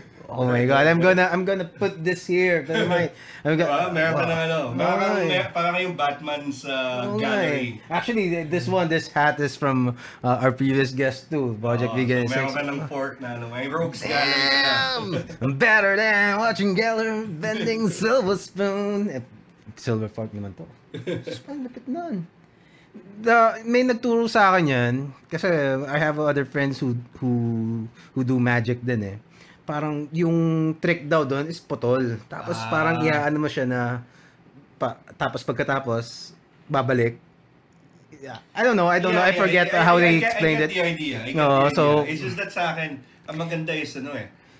You can't do that if you're doing it live. Meaning sa akin, halimbawa sa hotel, hingi talaga ako sa hotel nung tinidor nila. Sabi ko, hindi ko na ito mababalik And I work with that. I can't get it even further.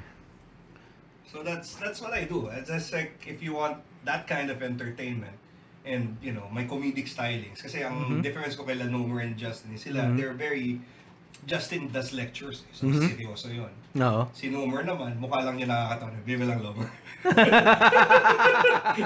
Love you, Nomer. No, but si Nomer, ano naman siya, madalas ka-collaboration niya. Oh, na-amaze siya. I'm supposed to be sleeping. I can't sleep.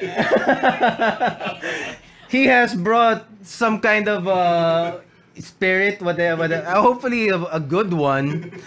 And but he's welcome. Damn, only here the powerful, not just powerful, the mental. Alam mo, tagal ko ng pangarap. Sana ma-sponsor kaming mga mentalist ni Belo.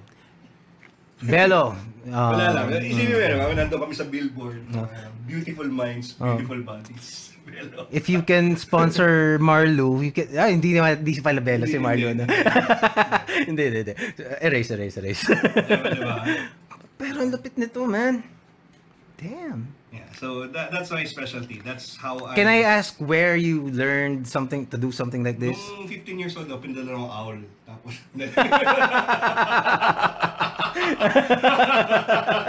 Okay. no. This The serious is story. severe. The serious story. Okay. And this one I love telling kasi lalo na kilala mo yung isa sa beneficiaries nito. On and off, hobby ko magic. As a kid, bata pa lang. Like, one of my first teachers was actually a nun, si Sister Angie. So, sa Don Bosco, I learned magic. Pero hobby lang siya on and off. Ngayon, nung birthday ng best friend ko at the time, si Albert Orr. Oh. Yeah. Albert or I know him. I know him. Albert. So, birthday niya, surprise party. Sabi ko, magma-magic ako para sa kasi kinuha niya yung dinidate niya at the time. Kinuha yung mga friends niya sa kanyang mga favorite performers. Kilala ko rin ba yung hindi dyan? I think. Baka. Oh, sige. Never mind. Anyway. Pero hindi yun nakatrabaho mo. Hindi yun. Hindi yun. Okay. Okay. Okay, so, ako, bumili ako ng mga videos, gano'n, para matuto mag-magic. And then na-realize ko, teka na, naka 10,000 na ako dito. At Okay. one point. Gagawin ko lang ito okay. para sa birthday ni Albert, tapos wala na. So, ako ang kapal ng mukha ko, sabi ko, from now on, professional magician. Wala akong ginagawa. Oo nga eh. Parang ako, professional podcaster na bigla, di ba? From now on, professional magician na ako. Sinabi ko sa lahat ng kakilala ko na who would listen. Wala pa akong ginagawa, wala pa akong show, wala pa akong anything. Professional magician na ako, pwede niyo na ako i-book. Wow! And the next thing I knew, one of my batchmates booked me for the birthday party ng anak ni Richard Merck. Okay. So that was in Merck's sa Greenbelt 3. Well, that's your first gig. 2006. That's your first gig in a bar agad. Yeah, 2006. No, hindi didn't start in the Party. okay. Children's party pero in the venue. Oo, 2006. Okay. So I did magic and then that's where I learned. I learned from a shop in Green Hills called Abracadabra, owned by Mr. Bing Lim It, one of the best magicians in the Philippines na nag-retire na. Yan. Ang problema lang dun sa magic shop niya is nagbebenta din siya sex toys. So yung mga kids na isa sa pupunta doon minsan, magtatanong sila, anong magic dito? Medyo awkward lang. Is it still open? It's still there. Wow, okay. Hindi na nakakatawa. The merchandise, ito yung magic, ito yung magic. May parang may nakita ako doon. Saan to? Like, Sa Shopsville. okay. Sa Green Hills. Maybe iba. Maybe another branch. Yeah. Or foggy memory lang. Yeah. Pero, so parang medyo, siya yung pinakakaiba yung merchandise. Wow. Kasi, ang daming batang pumunta. Magic din naman yun. Diba? Tapos may nakikita silang hindi sila dapat nakikita. A little too soon. Pero, pero may mentor ka rin sa mga local. One of my mentors, really, but now, kasi retired na siya, tapos ayaw niyang tinatawag ko siya mentor. Si Jay Mata is one of the co-owners of Ludo, the board game cafe. He I've heard of that. Me learn magic, street magic, yung style ni Jay. And then Mentalist, and we worked together for a while. We were known as Kel and Jay, parang Mel and Jay. So we used to be a tandem na nag-ano kami, comedy magic. Kasi since ako sobrang tangkad, tapos siya sobrang liit, pinagtitripan ko siya, parang Penn and Teller. Oh, yeah. Oh, Penn and Teller. Ko as a magician, as a mentalist is not David Blaine. It's not David Blaine, it's not even Darren Brown, who's normally pag mentalist ka, yun yung unang pangalan na talaga? Na tumitingkad sa ulo mo na mga performers. Or even Richard Osterlin, siya yung isa sa pinakasikat na mentalist na nagtuturo nung ginagawa niya. Okay. But the one na influence ko talaga Penn and Teller because of yung style nila and even their social commentary. Oh, and nga, 'di ba? That's what's great about them, 'di ba? Yung saka ibang you just know that they're masters of what they do eh. And they're total entertainers. Basta sobrang sobrang na sila eh. Kasi lahat ng ibang magicians na kilala mo lang for magic. Sila, hindi. You know them for their magic, you know them for their politics, you know them for yung Penn and Teller bullshit. Oo, di ba? I love that show. Me too, di ba? Ang dami kong natutunan doon sa sobra. So, that's yun yung life peg ko. Kaya kung ano pinagagagawa ko ngayon. Di ba? Kasi si Penn naman mismo eh. He does acting, he does juggling, he has a weekly podcast. He's an active atheist. I'm not exactly all of those things, obviously. But I like the fact na he's multifaceted. Marami siya nagagawa. And that's why, yun yung inspiration ko. Yeah. Na comedy magic sila, ako comedy mentalism, and then yung tandem nila, kahit wala akong katandem at the moment, I take yung mechanics nila to heart, kung paano sila na yung storytelling is a distraction for the actual magic. It's good to have something to or someone to pattern your act from di ba? Oh, lalo na because I'm a solo act. So when I pattern something after them, hindi siya magiging kopya. Yeah, and it's also you're gonna produce your own your own style naman eh. Diba? Even if this show is patterned heavily on the Joe Rogan Experience. Diba? It's its own. But it will turn out to be my show eventually. Whatever that would mean, maybe after a few more episodes. You're hitting your groove na eh. Yeah. Nagigets mo naman kung paano I've seen some of your other episodes. So nagigets mo naman slowly how to adjust based on the guest eh. Kasi talaga yun, hindi ka pwedeng isang formula lang as Yes. You have to really adjust based on the guest. Yeah, that's what I liked about Joe's podcast eh. He guests from really smart guys like Neil deGrasse Tyson, basta mga astrophysicists up to Alex Jones na mga conspiracy nuts, mga ganon, to doctors, to MMA fighters. So the variety of the guests are kung sino yung he thinks would be an interesting na source of ideas, he guessed him in the show. I think that's great eh. Kasi everyone's concept of having a talk show is always about who can land the best celebrity. Yes. And while there's nothing wrong with that, that's what everyone's doing. Diba? And that's the other thing that I was talking about earlier, diba? Parang we're always sa celebrities na lang tayo nakatingin parati eh. We just look up to celebrities all the time. Diba? Na parang diba? Ano bang parang there are lots of intelligent and interesting, insightful Filipinos, let's say, sabihin na natin Filipinos kasi that's who we are, di ba? So, na out there, that you just don't realize sometimes na they could be a source of a positive influence to you or Hindi mo just alam, kasi insight. they've never given that Just opportunity. insight. Oh, maybe it's your dad, maybe it's your mom, pero sometimes kahit nasa harap mo na, maybe it's your best friend, 'di ba? It doesn't have someone doesn't need to be a celebrity to be looked upon, 'di ba? And or at least become an inspiration to someone. Exactly. Well said. Yeah. So, that's what I like about the show you have so far. Sobrang hindi mo hindi mo ma-peg kung sino yung sunod na guest. You'll never know who's coming next. Yeah. Because it's really about a variety of people, and that I think that that tests your limits Yeah. the most. Yeah. Kasi yun eh. Makakasa ka doon, Paps. Makakasa Oo nga ka eh. talaga. Diba? Hopefully, diba? Well, that's yun nga yung that's what I'm hoping to become, diba? Kasi I mean, diba, you don't get into this na just to, trip-tripan lang. Kasi Oo kung nga. trip-tripan lang to, hindi ganito ang setup mo. This is effort, guys. Yung pag upo ko dito, the first thing on my mind was, kinabib niya. Hindi to trip-tripan lang. I'm looking at 3 cameras, I'm looking at 2 mic setup. This is essentially a radio booth. Wow, thank you. With Thank more you. cameras. Diba?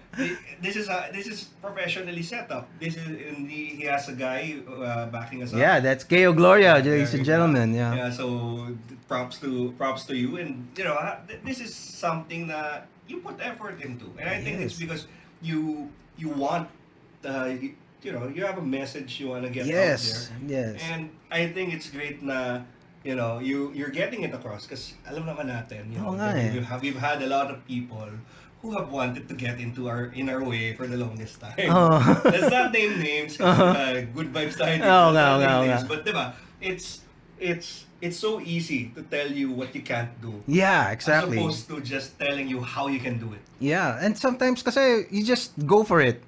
Diba? That's my my mantra right now is sipag, tiyaga at kapal ng mukha. Oo. Diba? Yun naman. So well, if somebody's gonna do this eventually anyway, you might as well be me. Diba? That's Ako, ang pangarap ko nga, wala lang talaga akong actually it's a personal question kasi I don't think I can handle a one-man show. Mhm. Yung ginagawa ni John Oliver, yung Last Week Tonight, gusto ko ng ganun. Wow, okay. I mean, You're gonna need writers to help you out. You need a writing team, Mm. you need researchers para dun sa mga video clips, etc. Yun yung mahirap dun eh. And I'm hoping na at some point, pag nakaipon na ako, Oo. kahit ako na maggastos para doon. Kasi ayoko naman na po TY lang yung mga researchers. Yes, diba? yes. Well, oo nga. People gotta eat. And after we say na hindi tayo papayag sa shoutout, TY lang ibibigay Oo ko nga sa di ba? Well, that's one thing na I want to say about that. Yung there are artists na nagrereklamo about the shoutout thing, pero some people pag sila naman yung may kailangan, TY din ang gusto nila eh. Oo. So if there have been other artists who ask me, how do you charge people? Paano ka naniningil? Magkano how can you charge this much? So my answer to them is para magkaroon ka ng kapal ng mukha to charge a certain amount, dapat meron ka ring decency to pay when you need something. 'Di ba? So that pag ganun ka, so teka, I don't get myself the stuff I want for free. So may kapal ako ng mukha to ask for payment, 'di ba? And it's really, what is it worth to you? Like, yung mga tao, kung talagang willing sila na X-deal, walang problema. Oo. Alam mo ba nung release ng Book 7, Harry Potter Book 7, I actually performed for fully booked BGC na nag-magic ako, street magic dun sa labas ng mga nakapila for the book launch and sa loob. And I only part X deal because I wanted to have a copy of the book. Yeah. So first day noon, may kopya na ako ng book. Hindi ako nagsingil ng full price. Yeah, sometimes I still do X deal. Sometimes I do stuff for free din. So yeah, Pero it's for Cancer Warriors Foundation. yung mga ganun. Or sometimes if I know that the person is something I could parang pwede kong singilin yung favor in the long run. Pero kung hindi kita Diba? kilala, Diba? kailangan pupunta sa diba? yung Facebook request pa, diba? Yung ibig sabihin, hindi kayo connected na doon. Nga. Tapos, i-recommend ka, pero libre naman ang gusto mo. Ano kasi recommendation yun? Nga, diba? Diba, isipin mo, sa kasal mo, this is the most important day in your life. Tapos, kukuha ka ng tao na nung biglang naningil, sabihin mo, hindi ko naman ganun kagagaling eh.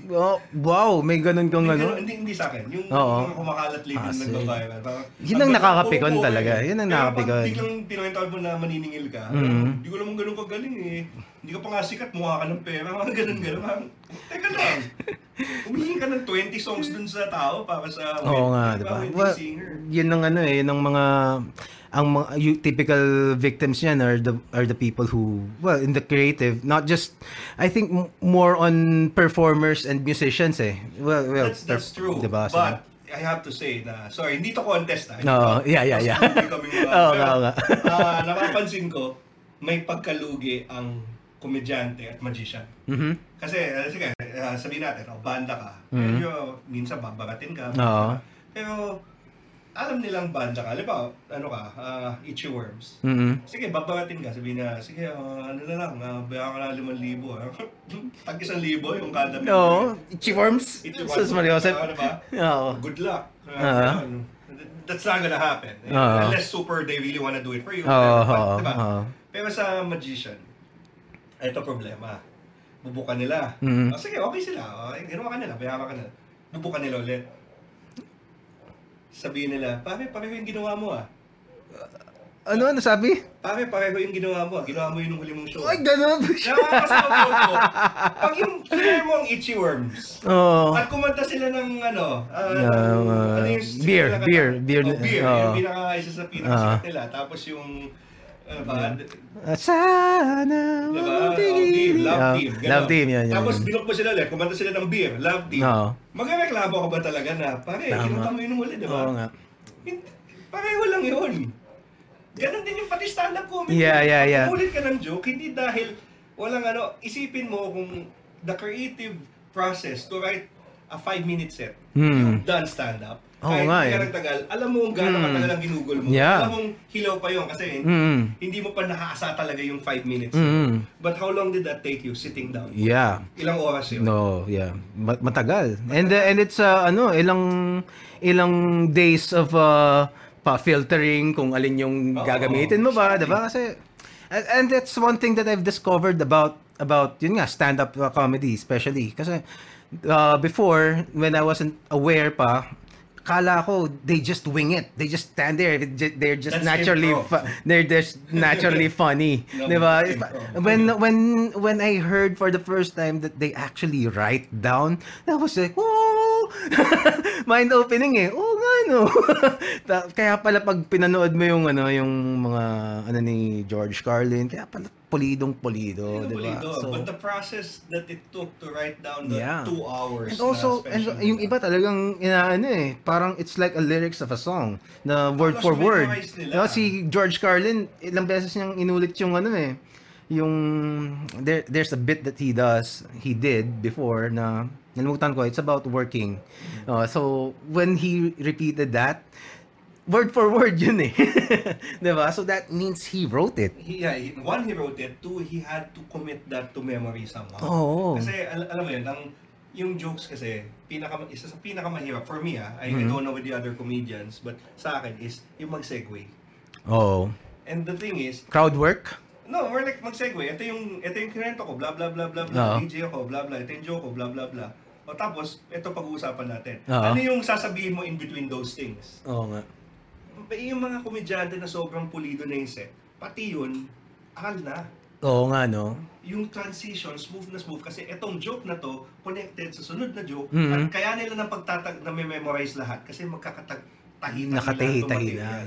And that's super difficult. Kasi like si Trian, one of your former guests, Trian is a one-liner comedian. It's very, iba yung style niya sa most of the other stand-up comedians na observational storytelling style. Oo. Ang hirap nun kasi, ibig sabihin, walang connection yung mga one-liners niya sa isa't isa. Oo. So, kailangan memorize niya lahat ng one-liners na yun. Oo. Parang at least in the Showtime sets, si Rock and Roll to the World. Si Ryan Reynolds. Ryan Reynolds. One-liner style Diba? din siya minsan. Diba? Ganun yung ano niya eh. I don't know about his other stuff. Pero diba, si James Cameron, batang 90s, Oo. may sequencing yan. Oo, Ito yeah. yung ginagawa niya kasi noong 90s. So, Oo. magkatagpi-tagpi yung jokes. Oo. And mas madali niya maalala. And that's how he works. Yun yung ano eh, those are the things that if you're an audience, you just see the final product eh, 'di ba? Oo. Parang kala mo nakakatawa lang talaga siya. Correct. Diba? Oh, yun. Hindi mo kasi alam yung proseso eh. Oo. And yun yung malungkot na part kasi nami-misappreciate yung ginagawa nila kasi feeling ng mga tao nanonood, kaya ko naman gawin yun eh. Oo nga, actually, yun ang akala mo. Kasi ako, kala ko kaya ko rin gawin. Kasi mga sa atin nakakatawa sa inuman eh. Oo, ganun. Exactly. Pero hindi mo realize na pag may audience na nagbabayad para makita ka, hindi bebenta yung mga hirit mo nung nagiinuman lang kayo. At saka kahit nga yung kainuman mo yung kaharap mo, parang the moment you stand up and make them aware that you intend to make them laugh, na meron, iba bigla eh. Kasi merong putya, papatawanin ako nito. Iba na. Diba? Iba na. Tapos yung, on top of that, improv is a whole different art on its own. Like, nakabanood ka naman ng improv show? A few times. Pero not parang in a mall, in a park somewhere. Okay. Yeah. But kasi makikita mo iba yung discipline. Kasi unang-una, one of the key rules in improv, aside from always saying yes, is you don't want to, hindi sila natutuwa sa mga pastar. Okay. Sa stand-up, since solo ka, kailangan pastar. So may ganun eh. Minsan, kahit obvious na may punchline na pwedeng iba to sa improv, hindi nila kakagatin yun. Talaga? Kasi alam nila, obvious yun eh. Okay. They wanna take it in a different direction. That's how it works. So may ganung discipline. Minsan, ito na yung punchline, gusto ka nang tuklawin, hindi ka pa kakagat. Because you feel that it's too easy or that's not where the conversation or the scene should go. Or parang it will kill the kung ano may skit. Or yun nga, babarahin mo yung kasama mo. Kasi okay. Hindi ka mag-isa eh. May kasabayan ka eh. I see. And you have to make each other look good. Hindi siya pwedeng gaganong ka lang tapos ikaw na. Ikaw lang. Okay. I get it. So, sometimes merong yung the guy na you're gonna go after, ikaw yung kasunod. Tapos meron siyang parang naiwan na dangling na joke na pwede mong pitasin, 'di ba? Parang it's a very, hindi siya ano eh. If it will parang babara niya yung nauna sa iyo, hindi mo pwedeng gawin yun. Something along those lines. Pero syempre, eventually pag sanay ka na, pwede mo nang i-break yung mga ganung rules. But as a general rule, when you're starting out, yes and, meaning oo at, hindi mo pwede. Kasi pag nag-uusap tayo, kakwento ka, sabihin ko sa'yo, napanood mo yung basketball game, tapos sinabi mo, no. Tapos yung usapan. Tapos. Oo nga. Sige ba, next time. Pero pag sinabi mong yes, at alam mo yung ginawa ni ganito, may pinag-uusapan namin. Diba? Parang siyang ping-pong yung nagkakaroon kayo. Huwag kang smash ng smash, kasi pag smash ka ng smash, tapos agad eh. I see. I get it. Balikan kayo ng balikan. Tapos eventually, pag maganda na yung build-up nyo, dun ka magsasmash.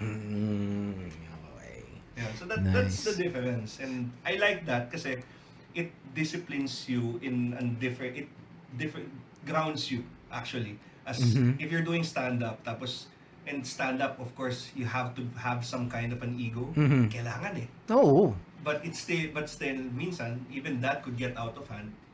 The improv upbringing of mine also grounds me din na it keeps me from letting it get to me.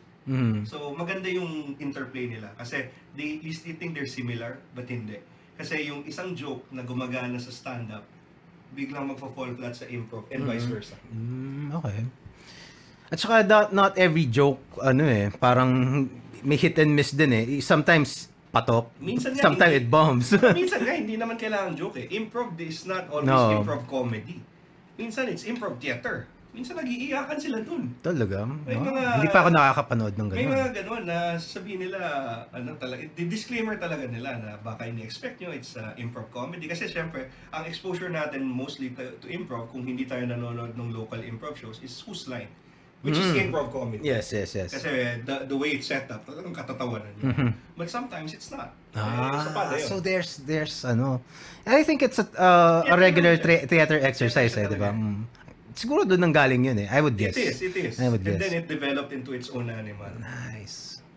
And parang sa Pilipinas parang nauna pa yung improv dun sa stand-up comedy, except dun sa stand-up comedy na yung mga Becky stand-up comedy, di ba? Parang mas nauna pa yun eh, di ba? Yes, mainly because ang improv kasi is community-based. Kasi Okay. magkakagrupo kayo eh. And at the same time, theater-based. Yes. As opposed to stand-up, wala kasi tayo talagang yung American style na comedy. Oo nga eh. Wala tayong ganun. Why don't we set up one?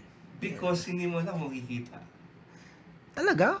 Hindi mo alam eh. Sabihin natin, sige, let's say, sabihin natin, meron kang budget, tapos sige, exclusive, Comedy Manila, let's say, Comedy Manila, kinuha mo. It's still a question mark. They are great people, believe me. Galing silang komedya, but you don't know it. Kasi right now, we haven't tested it yet. Someone has to, at some point. But it's been around for It's more been than 10 around. years? More than 10 years na ba? Or roughly more or less 10 years? More or less 10 years na since the first Laugh-A-Palooza. 2007 ata ang first Laugh-A-Palooza. Oh, 11 years na. So 11 years na. And then before that, sila Tim Tayag, sila Rex Navarrete. Oo. Ano pa yun? Early 2000s pa yun. Yeah.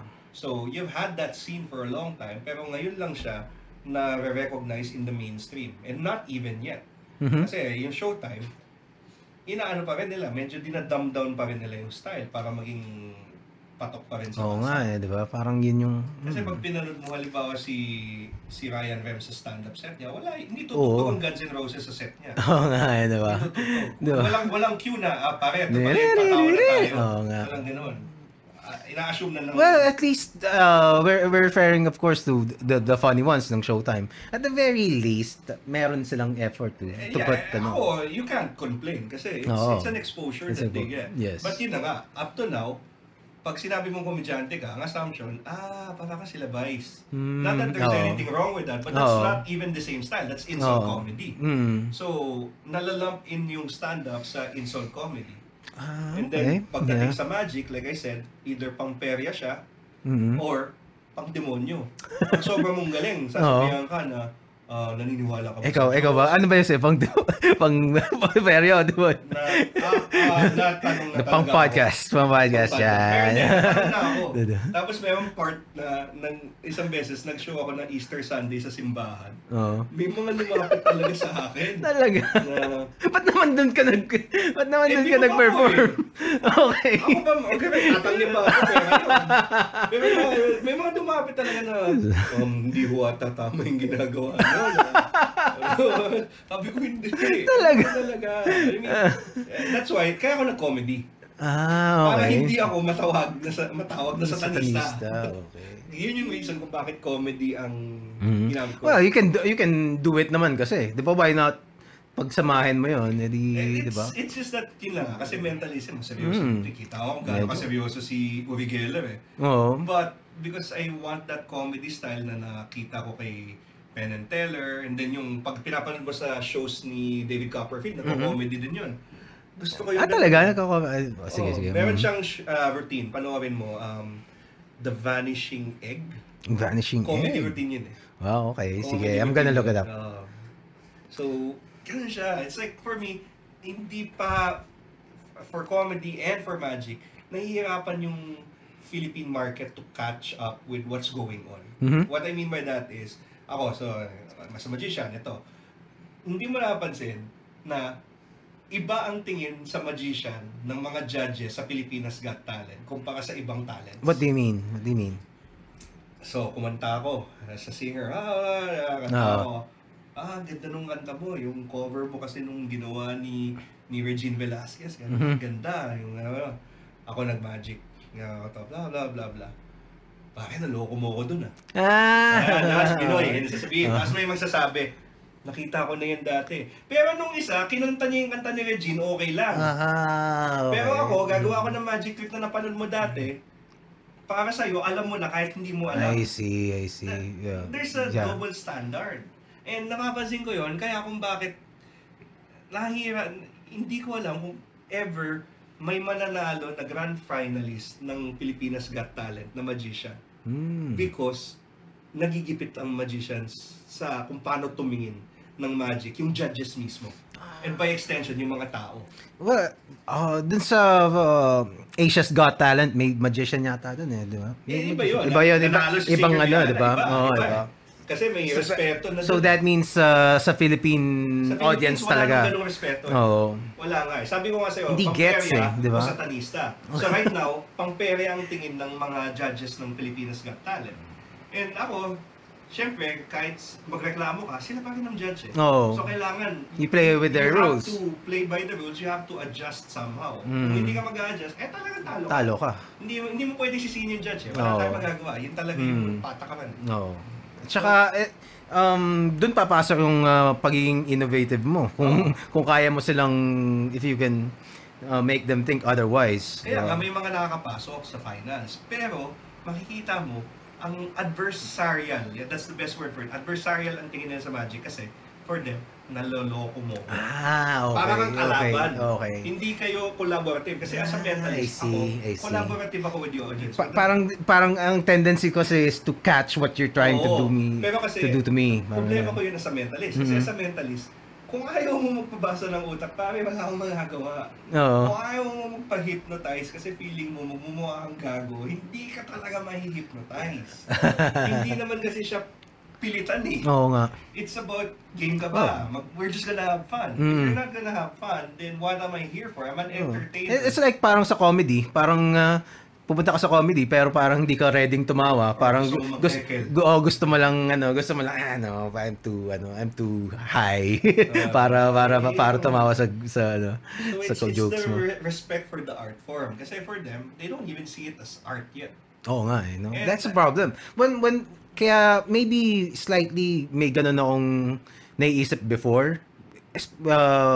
Pero nung na-realize ko na they're actually writing, there's a newfound respect that I got. Para sa shit. Kasi right now, tinan mo how na rehabilitate ang comics sa Philippines. Na-rehabilitate siya. For me, at least, of course, the comic book people, they might see it differently. Kakaibang concept. But ako, as a non-comic book person, just a fan, na-rehabilitate siya, meaning hindi na sila nagrespeto sila more as an art form nung lumabas sila from yung comics, K. Letter K, yung mga hiwaga, funny comic, at naging graphic novels sila. Which means, nagmahal sila. Oo nga. Nung tumaas yung presyo, tumaas yung respeto.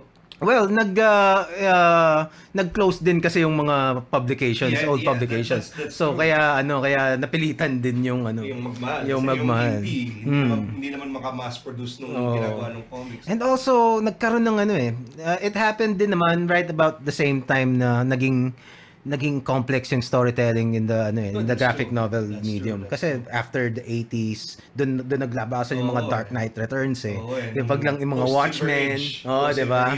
So after that, parang when during the 80s, mga bata pa sina Jerry Alangilan, sina Carlo Vergara. No, I mean yung really bata. bata, 'di ba? So after that, when they got into age, kaya na nilang gumawa ng Jerry came up with Wasted. Unlike anything that the Filipino comics reader na nakita nila before. Elmer pa rin. Elmer. Wasted was yun ang nag-open sa akin. Well, first na nawawa ko talaga was Miracle Man. Tapos then Watchmen. Pero nung nakita ko yung Wasted, it's a different kind of I think up until this day it's still Jerry's most powerful comics. For you? No, for me. Ako kasi like with comics, I'm obviously with so many interests, I can't pretend na I'm a super comics fan. Oo. But I mean, I know a lot more than the average Oo. person. Pero Yeah. like ako, pag tinanong mo ako, anong favorite kong storyline? Crisis on Infinite Earths. Mhm. Ganun ako. Mhm. Or Infinity Gauntlet. Yun yung dalawang favorite. Oo. Crisis on Infinite Earths, Infinity Gauntlet. Oo. So, hindi ako nakongolekta ng individual comics. Mhm. I would only, if I get a comic, Mhm. it's going to be yung Maganda naman yung okay naman. absolute No? version. Yung Yeah, yung malaki trade na- paperback. Yung, hindi Yung siya trade hindi. paperback eh. Ay, yung absolute? Yung absolute edition. Okay. So, Omnibus absolute. nga mga ganun. Hindi, yung absolute is parang oversized. Ah, yeah, that edition one, na that one. May Okay. mga special features. Oo, Parang siyang Blu-ray. Annotated na yung iba. Oo, so Absolute Crisis on Infinite Earths, Absolute, walang Absolute ng Infinity Gauntlet eh. So ganun ako. Absolute Watchmen. Oo. Mas gusto ko ang hilig ko dun sa continuity reboots ng DC. Mhm. So yun, Crisis. Yun naman ang ayoko. Yun ang this is probably one of the most I've never seen anyone with the same opinion na about comics and comics characters, especially Marvel and DC. Kasi ang pinakang ayoko sa kanila is the fact na that the stories never end. Parang forever na nang si Spider-Man. That's the conceit of the medium. Yun nga eh, pero 'di ba, parang for me parang nilalabag nila yung pinakang main rule ng storytelling eh, dahil merong beginning, medium at saka end. Oh, 'di ba? Walang ending eh. So walang character growth hanggang ngayon. Nauubusan pa rin ng fluid si Spider-Man, mawawalan pa rin ng pera. Oo nga, 'di ba? So parang after until you can only write as many Spider-Man stories. That's why you'll have to resort to different kind of universes, 'di ba? Just to extend the lifespan of that character. 'Di ba? Spider-Man was created back in the 60s. Tapos ngayon, 50 years later. The doorbell daw. Ah, okay. Nandyan? Teka lang. Sorry, nandito. Ah, crap. Yeah. The doorbell daw. Say, you handle the show. Yeah, sige. Ano yung muna? I'll get your... Sige. Oh wow, sorry. Technical difficulties. So we'll be back in a bit. Crap. Ang hirap talaga. Ang hirap pag ganito. So hopefully ma-figure out to and maayos. Sorry. That if you're watching, sorry about that. As you can tell naman, I can't keep looking at my phone eh. So hindi ko napansin. 12 minutes ago pa pala yun. So sayang. Hopefully nandiyan ka pa. If not, I'm super sorry. I'll make it up to you. Yeah. So overall, you're talking about comic books. Hindi siya, iba siya eh. Iba pag comic books. It's a never-ending medium. So that's the problem with comic books. As opposed to manga, at some point natatapos sila eh. At some point. Pero yung comic books, walang katapusan. Like, mas matanda. Si Superman is what? 80 years, right? 80 years na si Superman. He's been around since 80 or 90 years. So he's been around for the longest time. He's still there. He's still going. And that's kind of difficult when you think about it. Kasi most of the time they're just doing it kasi wala, intellectual property nila. They have to keep owning it. So, well,